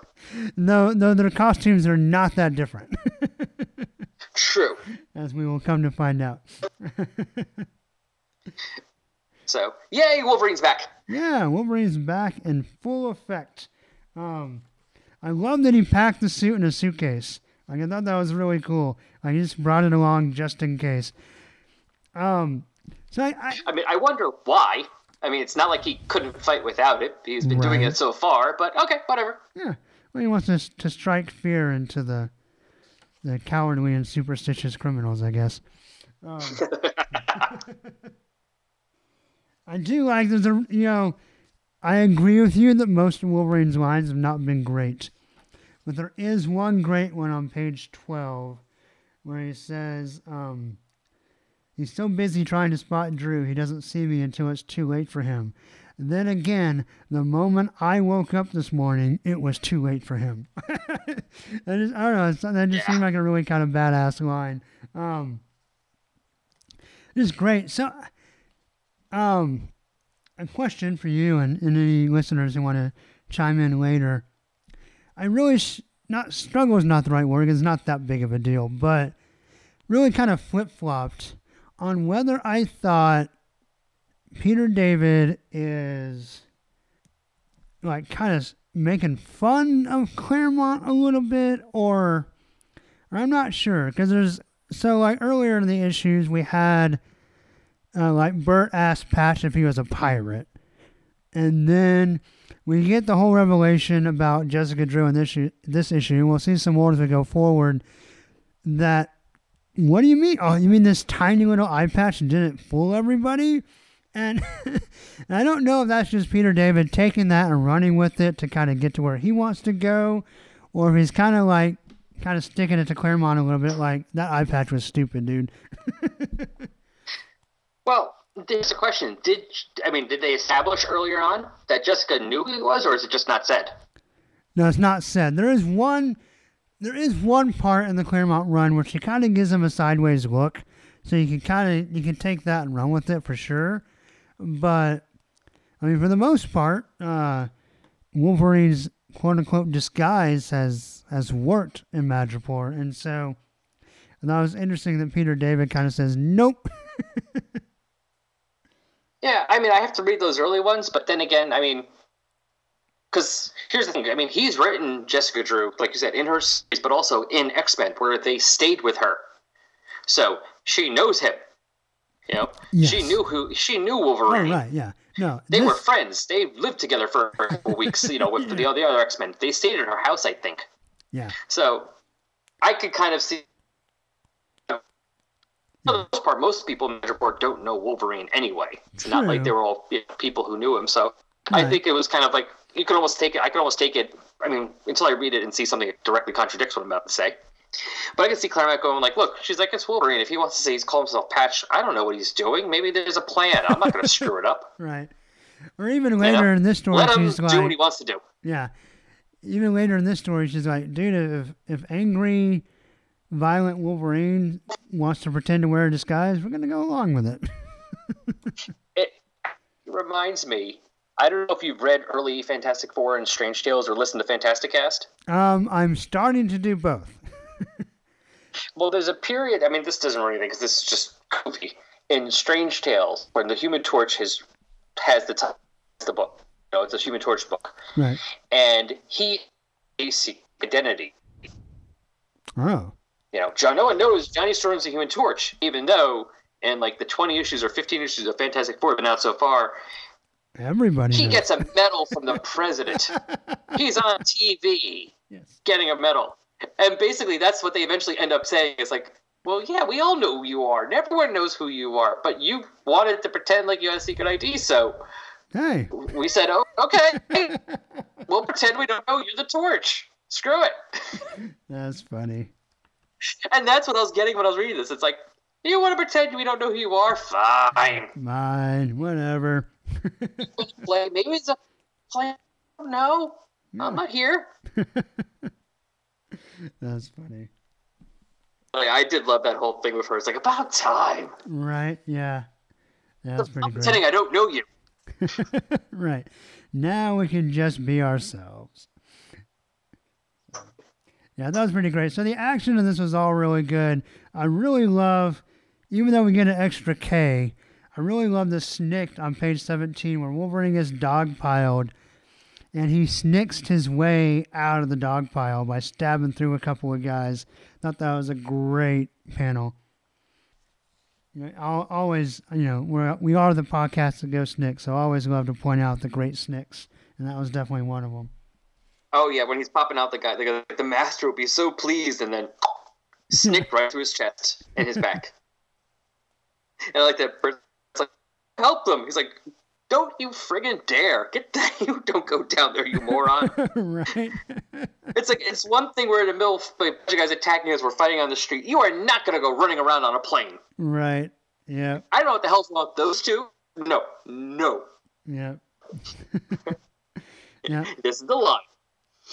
I also love that Wolverine misses Colossus. I thought that was a nice little touch. Yeah, because he can use that strength. Now, there was a weird thing in here for me. Okay. What's that? Oh, never mind. I figured it out. Oh, okay. It's when the Wolverine's fighting the mutated guy. And when I read it the first time, there's a part. It's the page, not the page, because my pages seem to be a little different number than yours. Probably because you don't have the ads. Yeah. Yeah. So it's called page 18 here. It's the second. It's the second page where the guy's been mutated. So the page after that. Okay. He's mutated in the next page. The first panel, he's strong enough to crack concrete, and that's just his breath. The way I read it originally when I was reading it, I thought he cracks concrete there. I'm like, what concrete on a plane? What the hell? I realized I was misreading that completely like an idiot. Oh. He's just saying he could crack concrete. Right. Okay. Gotcha. And I was like, oh, never mind. That's just me being dumb. But yeah, and I love Bert fighting off the guys off the plane. Yeah, he hits someone in the face with a fire extinguisher thing, and then steps on their fingers. It's pretty great. He kicks the other guy off. The action issues are really good here. I mean, there's actually story and stuff happening, and it doesn't feel like you wasted an issue of like, oh, it's just one little fight. Right. Yep. You know, like it's not like, oh, it's one little fight that took 3 minutes to read, and now I spent $4. Yeah. You know, like this one actually has weight to it. There's stuff that happens, and it's exciting. Yeah. I like Bert's little one-liner, too, when the guys try to get on the plane and says, you can't come in here, you're not invited. Which kind of the appeal to the old vampire lore. I thought that was fun. But they're not real vampires, so skip it! He just kicks them out. Yeah. I like Bert. Bert's fun. Yeah, I like him too. So the part, there's definitely some comic book magic where, but also, I say that, but this also seems like something that might happen in Indiana Jones, where Archie's able to fly the plane in such a fantastic way that our falling heroes in mid-air can grab the rope ladder. Oh, yeah. That's very Spielbergian. Oh, yeah, that would be an awesome scene in the indie movie. Yeah. And Wolverine even says, a lesser pilot would never be able to pull this off. But Archie is the best there is at what he does. He gets it from me. I like that. That was good. I like that one. Yeah. Wolverine's dialogue got a little better this issue. A little more Kurt Russell, a little less, I don't know. Bad Arnold Cologne. Yeah, Arnold. Van Damme, whatever else movies. Oh, gosh, yeah. Van Damme Seagal movies. Yes, years ago. Anything with Michael Dudikoff. Right, yeah. I really like the panel, too, where the plane blows up and Bale's face is in the fire. That was interesting. But Wolverine just kind of shakes it off, though. He's like, well, that was weird. And granted, it's also, I'm looking at this going, okay, I can see why the plane would crash. I'm not sure why it's exploding. Yeah, I don't know. I mean, it was on fire, right? Why is it on fire? Well, the one guy's on fire because he got electrocuted.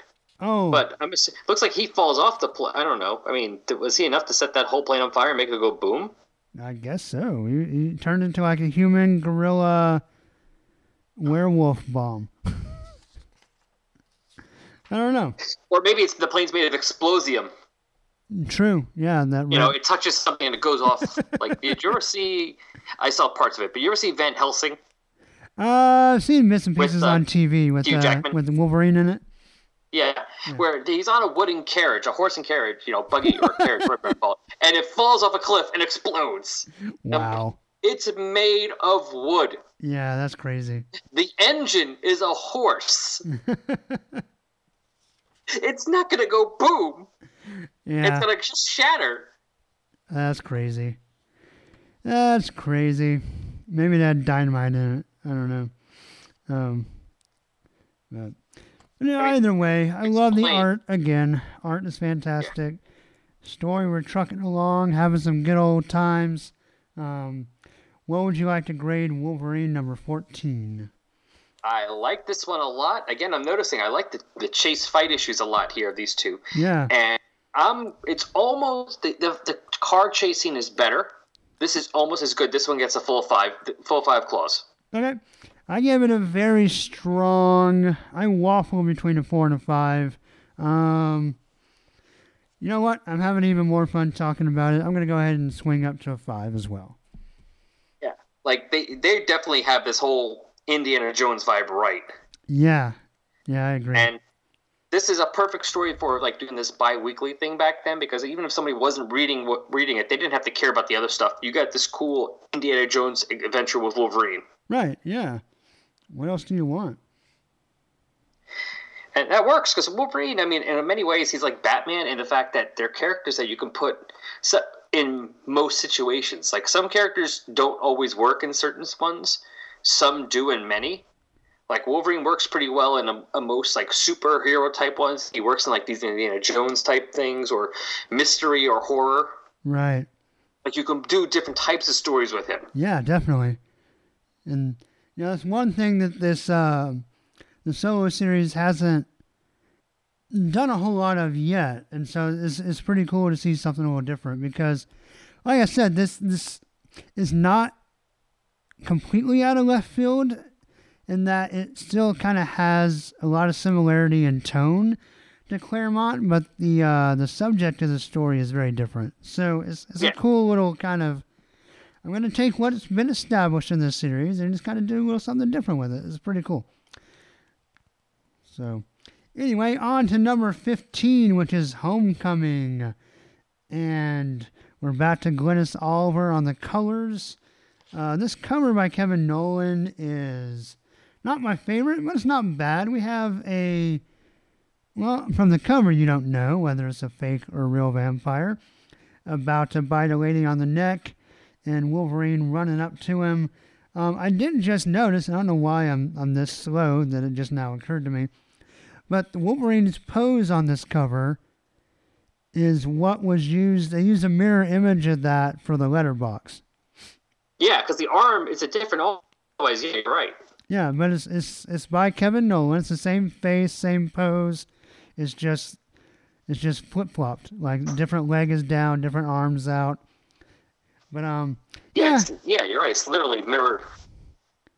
Yeah. And is it just me, or is the vampire cut like Robert Smith from The Cure? It's Friday, I bite your neck.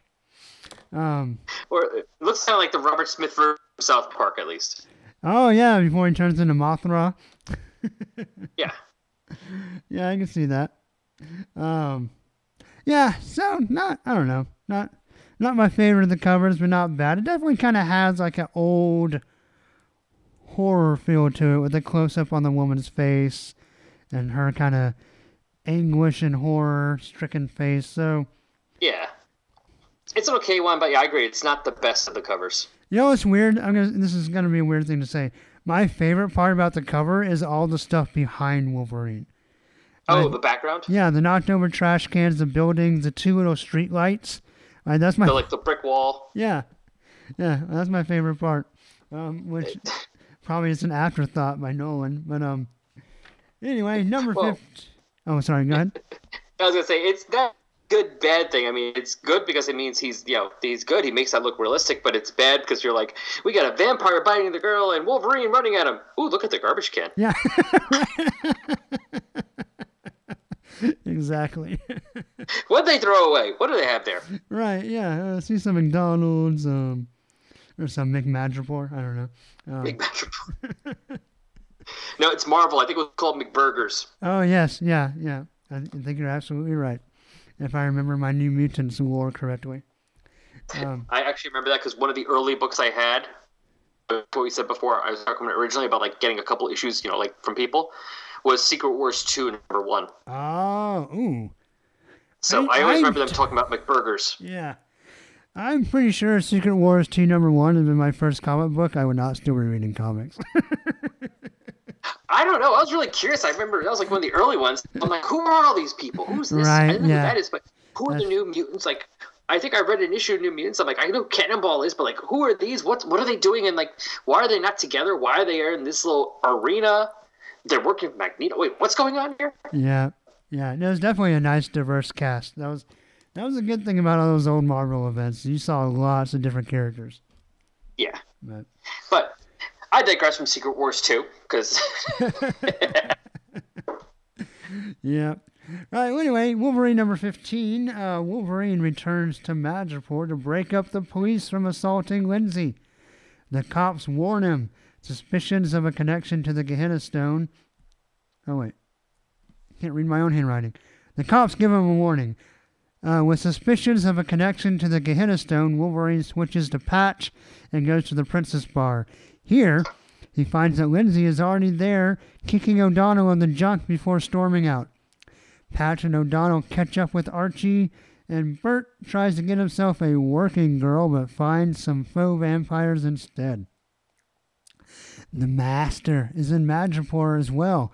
O'Donnell reveals he gave his piece of the stone to the prince's goons. Jessica Drew saves Bert and the hooker from the fake vamps. The police storm the prince's bar looking for the gem. A great fracas ensues until Patch figures out it's part of the Gehenna Stone making people crazy, and that the prince has it, and that's all bad news. Everyone heads to the palace, where Belle is just hanging out with the prince, but unfortunately not playing basketball with Charles Murphy. No. I'm sorry, Charlie Murphy. I don't know why I said Charles. That's weird. Charlie Murphy. Yeah, rest in peace. Yeah, rest in peace. And Prince, rest in peace. Yeah. Yes. So I really, first of all, I thought it was funny that the editor-in-chief credit was bossed by Tom DeFalco. Yeah.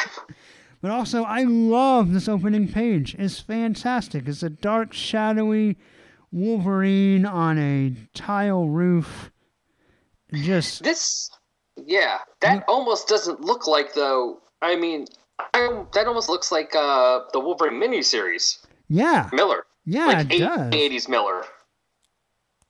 I could see that for sure. Very reminiscent of the miniseries.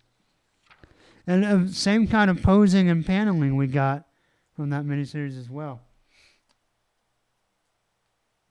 So yeah, they're and this is where it actually becomes useful for him that he's been called Patch. They have no clue who the hell Wolverine is. Right? Yeah. He actually has a secret identity here. Like, he can do shit as Wolverine and no one's going to know. Yeah. He's just some weird guy in a costume. A costume imbecile, as the police call him. I do like that one panel where the guy has the baton. He just says, like, you missed, and then the baton falls apart because he sliced it open. Yes, so that obviously reminded me. So my introduction to comic books in general, as I've said on here before, was the Marvel G.I. Joe series. And, being a kid reading G.I. Joe, obviously, like most kids, my favorite character was Snake Eyes. And there's a scene where so there's a part in the series that was right around this time, where Storm Shadow quits Cobra and tries to,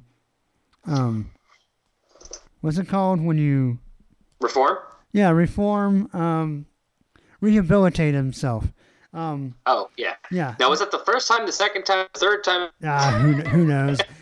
Anyway, they're training together, and they're trying... this is also the point where Cobra Commander's son, Billy, who, by the way, also has an eye patch, is also trying to kind of turn over a new leaf, and Snake Eyes is training him. And they have like this fighting dummy, and Snake Eyes takes his katana and slices at it, and nothing happens. And Billy's like, "How can you train me? You can't even slice the thing." And Snake Eyes stomps on the floor, and the top of the dummy falls off. And it's like, that reminded me of this, like he slices so fast that the guy's like, "Oh, nothing happened," and then everything falls apart. It's really great. Yeah. There's like a minute. It's like one of those scenes. I don't know if it was a movie or I've seen something where like somebody gets like beheaded and like they start talking and then all of a sudden they stop and the head falls off. Yeah. It's like, you missed it. You did it. Poof. Thud. Right. Yeah. No, that was a lot of fun. I like that panel there. Yeah. And then when he switches back to Patch, that panel of him walking through the street just looks... All three of those panels look great. Oh, yeah. It definitely has the atmosphere and mood that they're going for with this tree. Yep. Then O'Donnell and McCabe have their fight. That's all pretty fun. We get a one claw snicked as Patch tells Archie to lay off. Yeah. Wait your turn. Yeah. Yeah. Have a lot of recap in this issue as well. Yeah, they really did much recap in these series. I mean, they did a little bit, but it's not really very heavy with it. No, it's not too bad. Not at all. Not as bad as it could be in this time period, for sure. Yeah. Excuse me. But yeah, then, lots of fighting, lots of good stuff. I thought it was weird. First time we kind of learned a Wolverine's skill as a sketch artist. Yeah. Oh, and you're right. This is the issue where everything actually comes out about the whole... Oh, can I tell you you're Wolverine? Joke every 5 panels. Yes. Yeah. They really got to town on that part. And just how silly the eye patch was. Yeah. But he puts it back on as they head to the palace. Well, to be fair, Jessica's the one who knew. She just told Lindsay, who told O'Donnell. Right, that's true. So, they weren't smart enough to figure it out themselves. Sorry. Oh, you're right. Yeah, so they didn't know, but then again, they never met Wolverine. McCabe might have in San Fran. I don't remember. But yeah, O'Donnell would not know. That's true. Yeah, I don't know. Very true. Actually, I'm comic book DB here up here real quick. I'm just looking up Lindsay because I have no idea where she appeared, if she first appears here or not. I know she was in the Spider-Woman series. Oh, you're right. Yes, Spider-Woman. Okay, never mind. I thought maybe she was introduced in... Nope. And she was in those issues of X-Men 203 and 206 when they were in San Francisco. So, okay, yeah, so she probably had an idea, or at least she met him. Right, at least had a passing reference to him anyway. Yeah, and so then we get the twist that Bale and the Prince are teaming up. So What else you got for this issue? Anything else you want to point out? Let's see. What was I? I wanted to think. For some reason, I imagine the prince is something else. I don't know why. He's basically like looking different. Yeah. Well, his first introduction, he's a little more hair metal. He has some tiger stripes in his costume and a little more sashing and a little more popping of the collar. He's a little subdued in this portrayal. He actually looks a bit like a cross between Marvel's Dracula and Ra's al Ghul.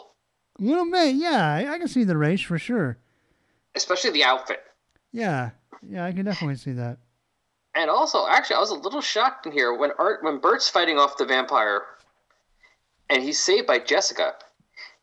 And I don't know if this has ever happened. I mean, has this been established before? She kills those guys. She shoots them. They dead. Oh yeah. It didn't really register to me that would be something weird, but I don't know if she's really killed a lot of people before on page. So I guess Wolverine's rubbing off on her. Yeah, and I mean, well, she is now not a superhero anymore. She's just a somewhat powered private investigator. Right. Oh, I just noticed that really pathetic looking dog by the lamppost when Jessica Drew and Bert are running away. Right above the panel before we get the big fight in the Princess Bar. Yeah, there's like a really puppy. just like malnourished looking. Like I want to rescue him. Yeah. I was distracted by Bert running because that's funny. That's hilarious. Yes. Because he's not doing she's doing the regular, like what you expect, like forward running. He's kind of like leaning back, holding his hat on. Right. Which, by the way, when did he and Patch start dressing exactly alike? Oh, yeah. They have on the same pants, same jacket, same hat. Well, because they already had Patch showing up in the beginning of the story dressing up as Indiana Jones. And True. He, of course, was thinking he was Indiana Jones. Right, yeah. Now, all right, I got time out. I got to look. Have they been dressed the same the whole time? I think so. Yes, they have. Oh, my goodness. Yep, I'm a smart one. Why couldn't they redo the Twins cover like they did with the Hulk with the two of them? I want to see that. Oh, they Kevin should do Nolan. one of these parts, did that cover again. Yes. Oh, my goodness. That would have been fantastic. All right. Fan of the show, somebody, draw that up for me. Send me a picture. And yes, draw that. I want to see that. And I like the panel right below that one with the dog and Bert running with the three of them fighting the police. Yeah, that's a fantastic panel. That's a cool action panel. Yeah. That those kind of things make you almost want to be like in a bar fight or something until you probably would actually get into a bar fight and go, oh my God, I've been stabbed and I got the crap kicked out of me. It sucks. Yeah. I'll put my nose. Yeah. Can someone put my steak in the blender so I can drink it? Because I have no teeth. Because that's what would happen to me. Yeah, exactly. But you see this and you're like, yeah! And then you're like, oh, wait, no, that's not what happened. I'm not O'Donnell. I'm definitely not Wolverine. I'm not O'Donnell or Archie. I'm not even Bert. In this fight, I'd be the dog. Yeah. I'm go curl up under a table somewhere. Let me know when it's over. Right, exactly.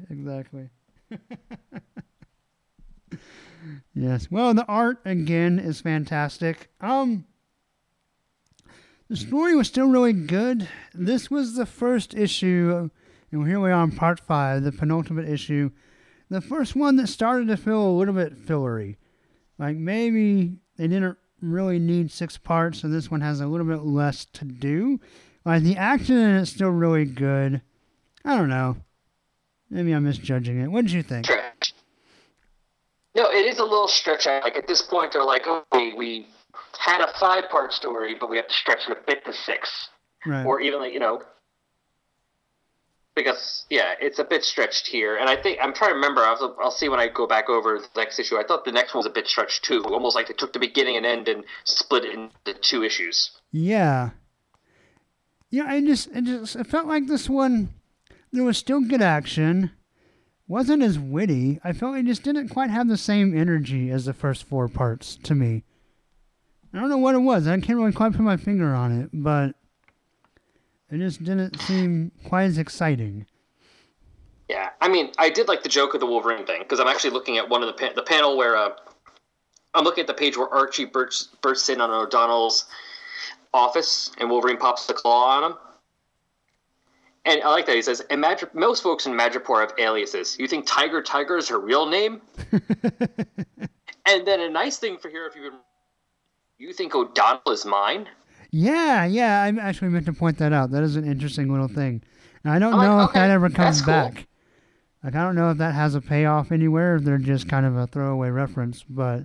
Yeah, I guess it depends how long Peter David writes the series, or if anyone else decides to think about, use what he did. But I do like that even though he's using that as a joke, he's using that actually, I mean, as far as we know, to advance something, to do something story-wise or character-wise. Right, yeah, I didn't even think about that. That's a good point. I like how Wolverine's all grumpy. He's got his arms crossed, smoking a cigarette. Yeah. It's like, I can't believe he did. And I was like, you're wearing an eye patch. It's like, it's not like you're even blending in. You're fun to beat the hell out of most people. And your hair. Right, yeah, the hair. And to make matters worse, when Archie walks in case we don't know that Archie knows or not, he pops his claw. Right. Well, at this point, the gig's up, right? I know, but it's like, if he's done that before, then yeah, unless everyone who saw him pop his claw got killed by it. Right. Right. But like I said before, though, to be fair, the only one who knew was Jessica. She told the rest of them. Obviously, everyone knew who the X-Men were, because this was shortly after, they died, and they were on the news, and everyone they saw them, so everyone knew who Wolverine was for the most part. Right. He was famous. But maybe that was like, okay, look, this guy just, died or whatever happened to him and saved the world. If he's back and people wants to pretend he's not himself, whatever. Yep. We're cool. It's Madripoor. You got money. I don't care. Yeah, but also to that point too, though, they all act like, I don't know, they all kind of take it and run with it. Like, oh yeah, of course we all knew. What are you talking about? Like, even though Jessica did tell them, they don't give him the satisfaction of knowing that only one person figured it out. They're just like, oh, yeah. Duh. You gotta have something over him. You gotta have something. I mean, for the most part, if he gets if you want to fight him, he's gonna stab you. Right. By punching you. He punches you in the face and gets a little ticked off. Next, you got claws sticking out your chin, the outside of your mouth. Yep. Awesome. Well, what would you like to grade Wolverine number 15? Like we said, there was a lot of good stuff. There was a little bit of felt like, okay, now what? Yeah. It's almost like they got here, now it's like, well, now what are we doing? It's like they didn't move the... So that does knock it down a bit. I'm giving this one a 4.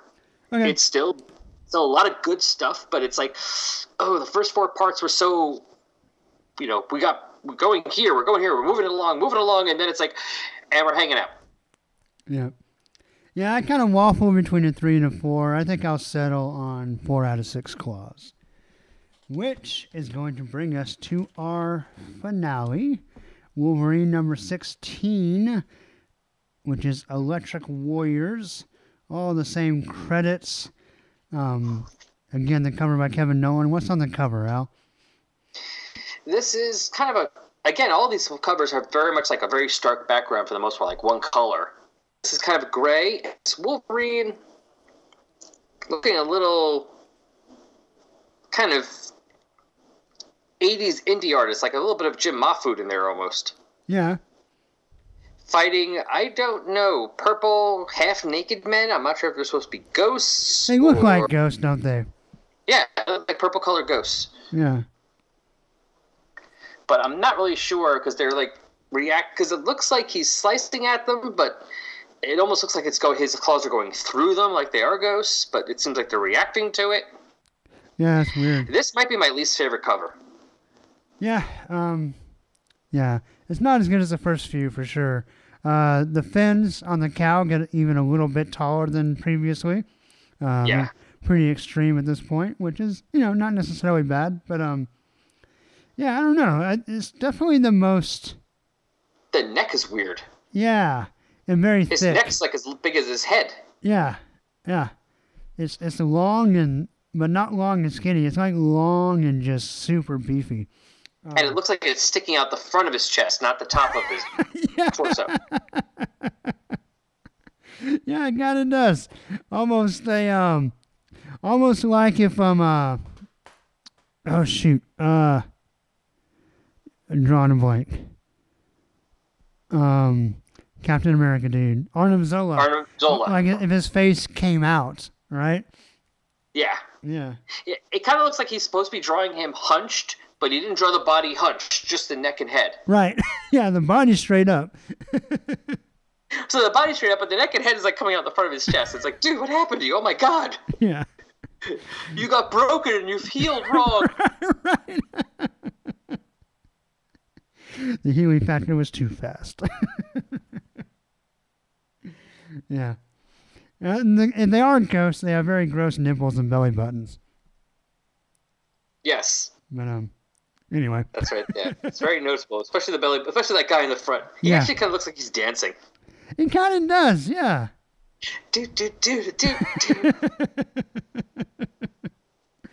Wolverine dance party.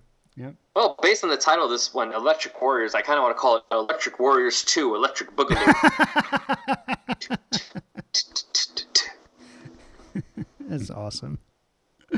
Oh, man. All right, well, how does our story end? Okay, well, it looks like it's all done by the same people as before anyway. Yep. And Wolverine, because we've been calling him Wolverine now, so even if he's out of costume, we're still going to call him Wolverine now because it's been established. Right. So Wolverine, Captain Ty, O'Donnell, and Archie are attacked by a group of the fake vampires as they're on their way to the palace to warn the prince. And while the others are distracted during the battle, Logan uses the opportunity to slip away and change into costume. Because I guess the Captain Ty does not know he's Wolverine, so I guess he has to keep his identity from somebody. It's kind of funny. It's like Spider-Man. But anyway, we'll get to that later. Yeah. And at their destination, the prince is telling Jessica that he and Baal are negotiating for the piece of the Gehenna stone that the prince has. Now, she's trying to explain to the prince how dangerous and wrong this is, but doesn't work. Luckily for her, Baal sucks at negotiating and starts to threaten the prince when his offer is not automatically accepted. And the prince's soldiers attempt to remove Baal from the premises, but that goes about as well as you would expect. Baal then is able to get the stone, even though the prince's assistant Johan had swallowed it. Yep, it's gross. Yeah. Then the fake Empire Horde attacks. Then Wolverine joins the fight. Yay! And in another room, while that fight's going on, Baal has completed the Gehenna stone and starts gaining power. His followers also become real vampires. And while the rumble rages on, he and Wolverine fight on their own, with Baal seeming to act towards Wolverine as if he was actually his ancient enemy, the Hand of God. And Baal seems to have gained the upper hand, but loses the stone thanks to Bert's bullwhip. And because Bert had got to the castle courtesy of a stolen jeep. I'm assuming it's stolen. Directions from a prostitute. Yeah. Which I'm pretty sure was a prostitute, at least. Yeah. That one I'm pretty sure. The jeep, I'm guessing he stole it. Wolverine is, however, unable to grab the stone, and he fumbles that. Baal picks it back up and uses it to blast Wolverine directly. And relying on instinct or a higher power or whatever, Wolverine strikes wildly and shatters the stone, and then he's able to stab Baal. O'Donnell, Archie, and the captain finally arrive just to see part of that wall explode, and Wolverine and Baal fall out. And after filming a Disney commercial about 30 years earlier than he's owned by them, Wolverine finds Baal's body, and he's finally... And later on, Archie, Jessica, and he's Patch again, have a drink at the Princess Bar and speculate if Baal was perhaps the descendant of the original, then maybe the descendant of his original enemy was the one to defeat him. And since this is still the 80s, they don't come out and say that it was Wolverine alive back then, too. So, thankfully. Oh, wow, yeah. I didn't even think about that. Because if it was now, it would be Wolverine. Yeah. And Archie finally shows actually just shows concern about his brother, as opposed to just annoyed concern. Right. Because his Bert vanished right after the battle. Wolverine isn't concerned, though, considering what he saw Bert capable of. And in the epilogue, we're at a casino in Monte Carlo. A new player has broken the bank playing blackjack. His name? Bond. James Bond. Yeah. No, it's Bert. Yeah, he looks just like Bert. No, it's Bert, really. No, I kind of want to see a middle-aged African-American play James Bond now. It's kind of like the way Bert's drawn, and I don't think this was before he got the stomach stapling and lost the weight. Oh God, the weather guy. Oh, Rick something? I don't know. Oh, shoot. Hold on one second. You're going to drive me crazy. I got to Google it now. I'm going to go look it up. I'll be right back. Hold on, I heard somebody. Al Roker. Oh, Roker. Which, while he's looking for that, if you haven't heard Lewis Black go off on Al Roker, it's a very, very funny bit. Very profane, right? So not for the faint of heart, but it's really funny. Al Roker. Yep. I was just explaining to the listeners that if they haven't ever heard Lewis Black go off on Al Roker, it's worth looking up. I haven't either, so I might have to. Yeah. But yeah, that's who should have played Bert, Al Roker. And that would even make him more awesome, the stuff he does. Yeah, or a young James Earl Jones could do it. Yeah. But so that's the issue. That's how the story ends. Yeah. I really thought, because I was trying to remember, and so one of the things I meant to say at the beginning of the show, when I got into Wolverine and buying Wolverine, it was pretty close to that 50 mark. Because like you, Al, I originally said, well, I have Wolverine and the X-Men. I need to buy other stuff, so I'm not going to buy the Wolverine series. And I eventually was like, oh, I really love Wolverine. I'm going to do it. So when we were growing up, and how you don't have to say your exact age if you don't want to. I don't know. Some people are weird about that. But anyway, I'm going to be 39 this year. So when I was a kid, back issues were... What's up? I'll be 42. Okay, cool. Yeah, so we're pretty close.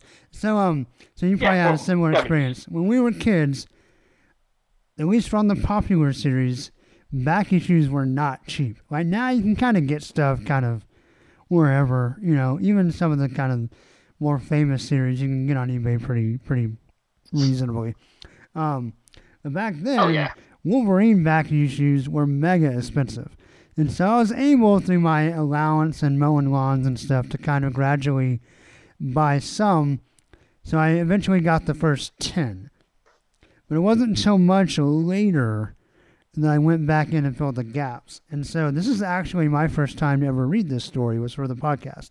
And, doing this read-through. So I don't know how much longer the patch thing holds up. I don't think, because after this is the return of John Byrne, I don't think he does much with it.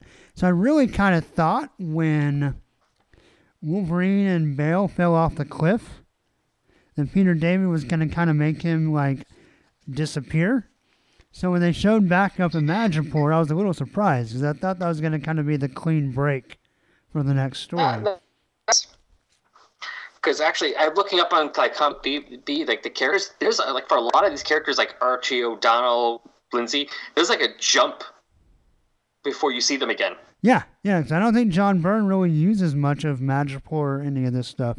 So, or at least not the cast. I think Wolverine still does stuff in Madripoor, but Byrne really focuses on him as an individual, which Claremont did as well, but Claremont really filled out the supporting cast, which, is a Claremont thing to do. Yeah. And Peter David, if he had kept on writing it, he might have moved him away, but he, at least, especially based on Hulk and other things, like Supergirl and stuff I read of his, he at least, if he moves you away from the supporting cast, you know you are. It's not just, okay, they're gone. Right, yeah. It's part of the story.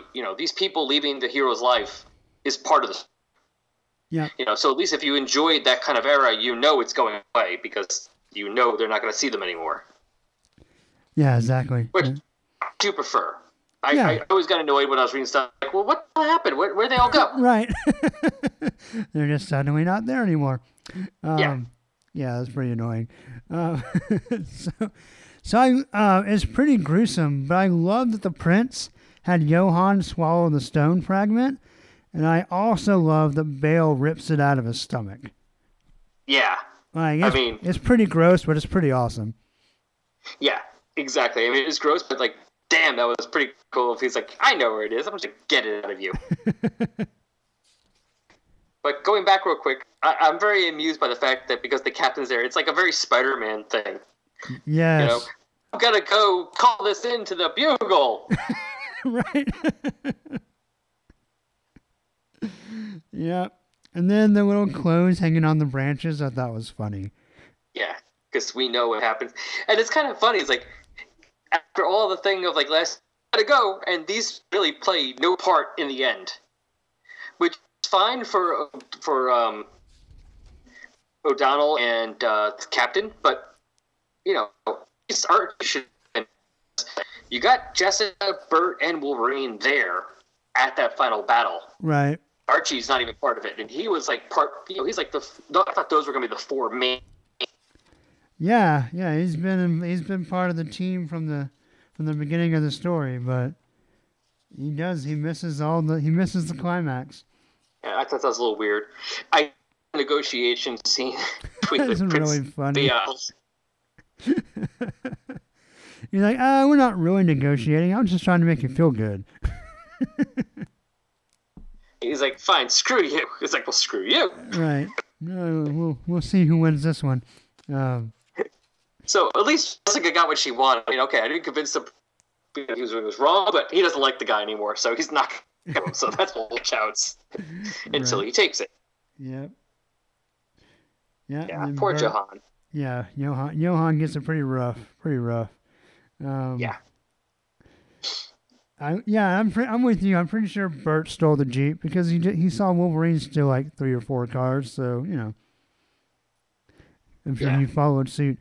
I love the Pacow as Wolverine crashes through this wall. It's a really great panel. Oh, yeah. The sound effect, the Pacow. Yeah. It's pretty awesome. Anyone ever glad to see me? And see, that's one of the parts where where Peter David's humor really works. I thought that was really funny. And there's nice, like, Buscema does these. He's always great. He's done this with Conan of hordes of fighting 1 or 2 people. Yeah. Without making it look like wrong though, because sometimes some people draw that and you're like, there's no way. But he makes it look like, you know, the way people fall over each other and stuff like that, it looks, you know, somewhat legit. Yeah, like they're getting in each other's way. Yeah. So, it is nice, and then... Yeah, Wolverine picks a guy's nose with his claws. Yeah, I like that one. Ouch. Yeah, that's not an itch I want. I don't want Wolverine scratching my itches. I thought, and maybe this goes back to kind of Conan days too as well. I'm not sure, but I thought on the page where Bale repossesses the body from the stone, like that close up of his face was appropriately ugly. Oh God, yeah, that's very disturbing, and there's something wrong there, and not human. Yeah, the stuff of nightmares. He was great looking beforehand, but they're to him. Right. All right. So, what do you think about this kind of analog, the Hand of God to Wolverine? It's fine. It kind of goes along with the story anyway. This type of story.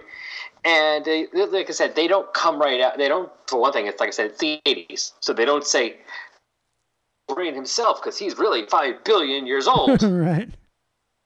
Or whatever, you know? So that wasn't him. And it's just a speculation.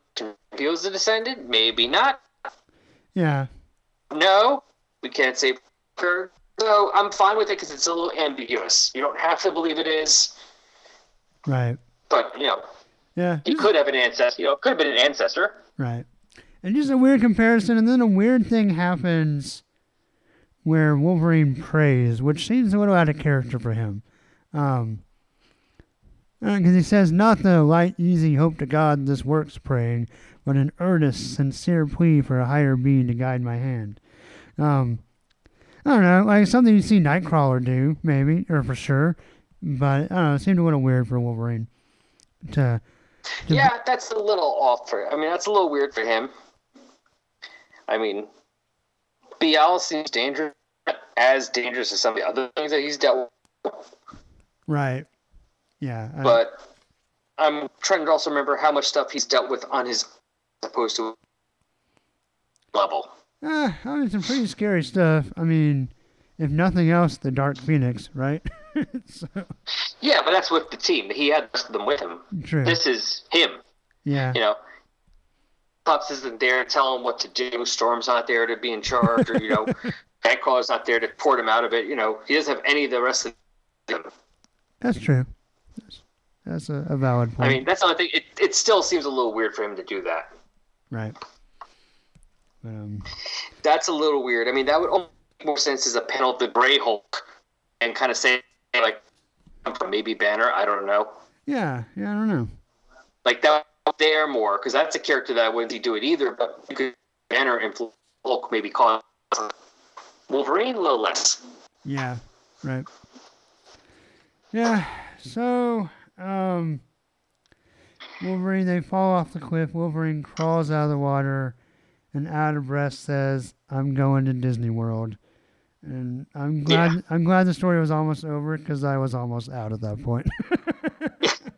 I was like, nope. I'm like, okay. Nope. I do like that last panel of the dead ball body just kind of in the sand. Yeah, it's great. It's creepy looking. And the one of him rising out of the water right before he dies, fantastic looking. Yeah, it's like Jason. He's back still. Right. Yeah. But nope, he dead. Or, yeah, mostly dead. Yep. And I thought it was a satisfying way to see Burt kind of go off and move to his next movie character. Thought that made sense. Yeah. And it doesn't matter whether or not his sister got all the money, because he broke the bank, so he's fine. He's good to go. Let the sister do what she wants. Yeah. So again, art was great. Story was really fun. Hand of God thing was a little weird, but I thought overall a pretty satisfying ending. Let's go ahead and grade this one and then do some general thoughts. What do you want to give Wolverine number 16? I'm going to do the same as the last one, a 4, because I agree with what you said, but good art, pretty sad. It felt like two of them, instead they didn't need 2 full issues. They needed one slightly larger issue. Right. To finish it off. And they could have cut a lot of the fat off, some of the fat of this one and a lot of the fat of the other one, put it together, and it would have been better. Yeah. But because of that, they're both pretty good, but it did a bit of disappointment at the end. Like the last 2 parts felt a little bit disappointing after the first 4. Yes. Yeah, I'd agree with that. They're not horrible. So I'm going to go the same as I gave. Since I gave the last one a 4, I'm going to give this one a 4. All right. Well, I'm right there with you. 4 out of 6 claws for me. Cool. Right. So, Gehenna Stone affair overall. Words and just kind of overall. I know we're going a little long here, so I won't keep you too much longer, but just some overall general thoughts. It was a pretty good one. I enjoyed it. So I was looking at Marvel Unlimited, so I'm probably going to check out the first 10. I mean, I know it's not Peter David. It's different. It's going to, is it John Buscema and Bill Sienkiewicz drawing it at least? I don't remember when Sienkiewicz jumps on board. It's Buscema the whole way through, except for number 9, which is Peter David and the DC guy. What's his name? I can't remember. Not Gil. I keep wanting to say Gil Kane. That's not right. It's well, let's see. I got it right here. Let's see. I mean, comic D. Gene Colan. Gene Colan. That's the guy. Yeah. Ooh, I like Gene Colan. Gene Colan's the guy who drew Tomb of Dracula. I love Gene Colan. I that issue was not his best. Okay. But anyway, yeah, it was a weird kind of fill-in issue that didn't really. Whoa. What? I'm looking at the thing for that issue. It's saying the cover is Gene Colan and Matt Wagner. Matt Wagner did the back cover. The first 10 issues have back covers, like Excalibur did back then. Yeah, like a pinup gallery. Yeah. Oh, okay, cool. Oh, I wonder if that's on Marvel Unlimited. I want to see that. I mean, Matt Wagner. It's great. Grendel, Mage. It's fantastic pinup. Like, God, he's on my list of like favorite characters. Oh, cool. So. Yeah. So if he did that, I'm actually looking for it. Right, I want to go skip to 9 right now. I just want to skip through just to get to the end. Well, anyway, I do want to apologize to one of our longest, most vocal listeners, Pat, who always has a lot of great things to say for the podcast, and has been on the show before too. Has been a great guest. Anyway, he's probably gonna be a little disappointed in this episode because he actually suggested that I skip this story.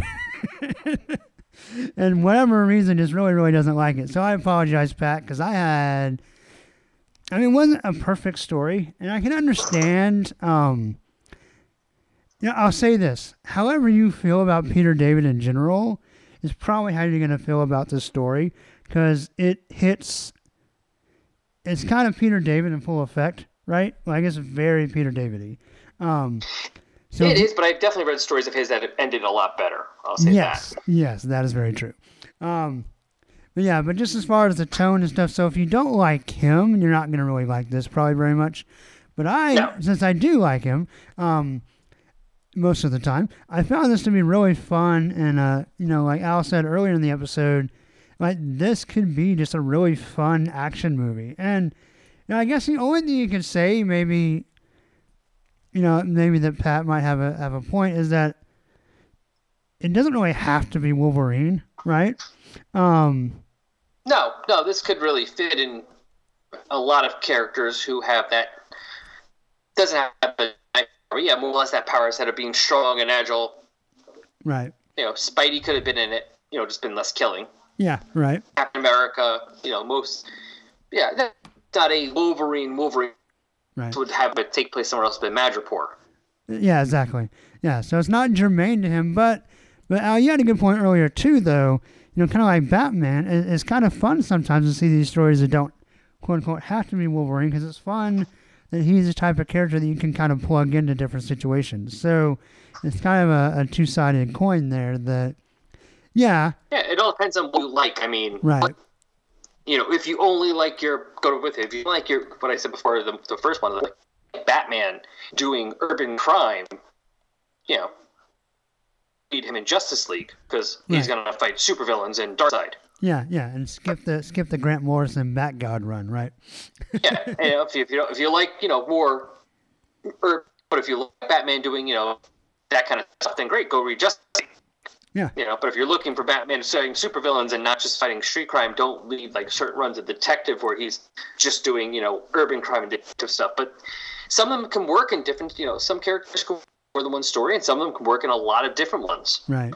Yeah, and Wolverine is one of those. So, yeah, I just thought this was really, really high adventure, really fun, pretty clever. There were, a few times where the jokes fell flat, right, and that can be kind of annoying. There's nothing really. Yeah. There's nothing worse than bad humor. But no, for the overall, for the 6-issue part with our comments about the last two aside, I really enjoyed myself reading this story. And well, overall, like the first 4 especially were really good, and the last 2 were pretty okay. Yeah, so not too bad. I can't really complain too much because I've read a lot of comics that at best were pretty okay for stories. Yeah, right. So for the most part, half or more of it was really good. Yeah. Yep. I agree. I'm and glad. Plus your dollar amount will vary. If you're buying back issues of this, and you're spending $8 each or whatever it costs, I don't know. Right. I'm reading a Marvel Unlimited. It's Yeah, a little bit of difference, right? So it all depends on what you're doing. You spend it. You end up having to spend like $20 to get like one of these issues. You might be a bit disappointed. Yep, I would agree with that.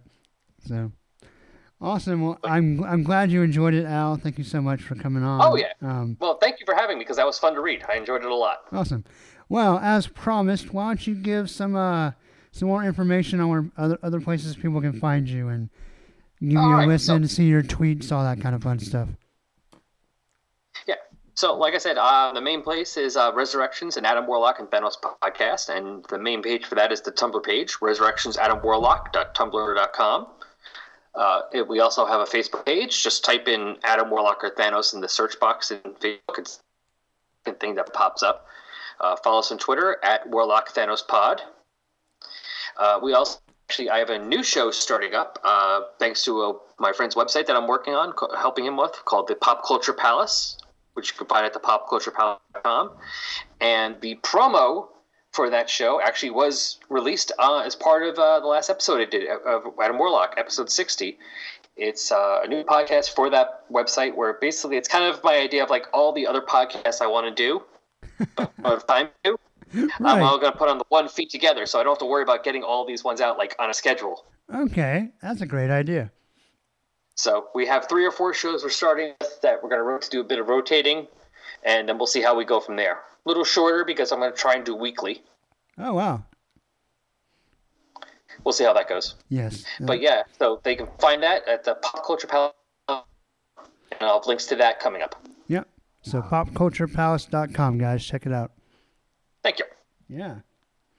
All right. Anything else you want to throw out there? That's enough. All right. Cool. And that's it right now. Awesome. Well, we'll keep you posted. Do you mind if I share your personal Twitter?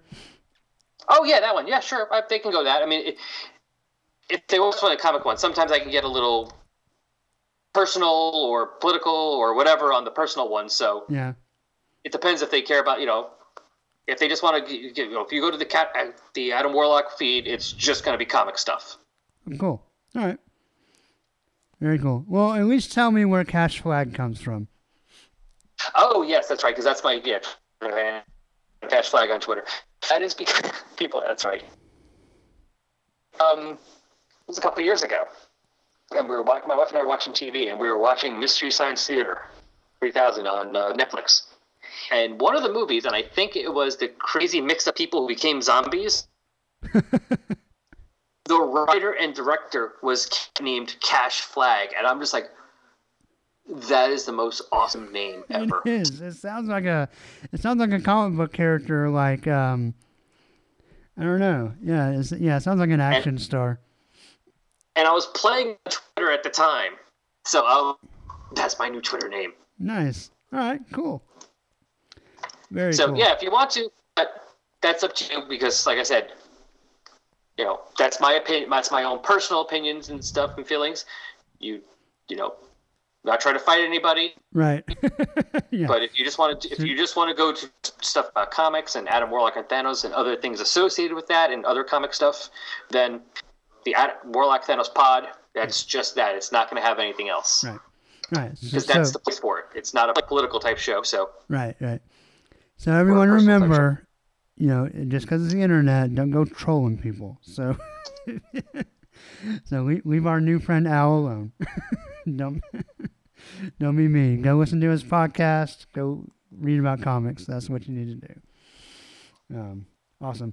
Well, as usual for the podcast that goes Snicked, you can like the Facebook page. Twitter is @SnickCast. Website with show notes and stuff is snickcast.podbean.com. Yeah, Al, just thank you so much, man. I really enjoyed getting a chance to talk to you. I've enjoyed hearing you on. I think I've heard you've done some guests on some other podcasts as well, right? Let's see. I've done an episode 2 of Tales from the Long Box a while ago. Okay, yeah. All right. I know with Caleb Gerard and Chris Mosby and Murray Fox, and they've also been on my show. And I know I did a couple episodes with John M. Wilson of when he was still doing the New 52 Adventures of Superman. When he was doing the Road to Rebirth issues, we did those. Yeah, that's what I was thinking of. Yep. And just recently, I was on an issue, about 2 weeks ago, I was on an episode of Back to... Oh, nice. And then there's another episode coming up that we recorded before this one, but it hasn't come out yet. That's all is that in the Two Freaks branch of things? Awesome. Cool. Well, yeah, I've really enjoyed listening to you before and getting a chance to to kind of just, I don't know, just go back and forth on Twitter and stuff, and to finally get a chance to talk to you. It's been really fun. So. Oh, definitely. No, it's been enjoyable. It's been a blast. This was fun. So thank you for having me on. I'll find somewhere else to stick you in, not too far down the road. So. Yeah, you never know. You might get dragged into something too. Don't worry. Awesome. Cool. It's always fun to have somebody else just talk about comics. That's right. Exactly. The whole point of this. Exactly. So with that in mind, everybody, we will see you next time. Hugs and snicks. And until next time, bye-bye. Thanks, Al. No problem. All right. That was cool. All right. And snacked. Yes.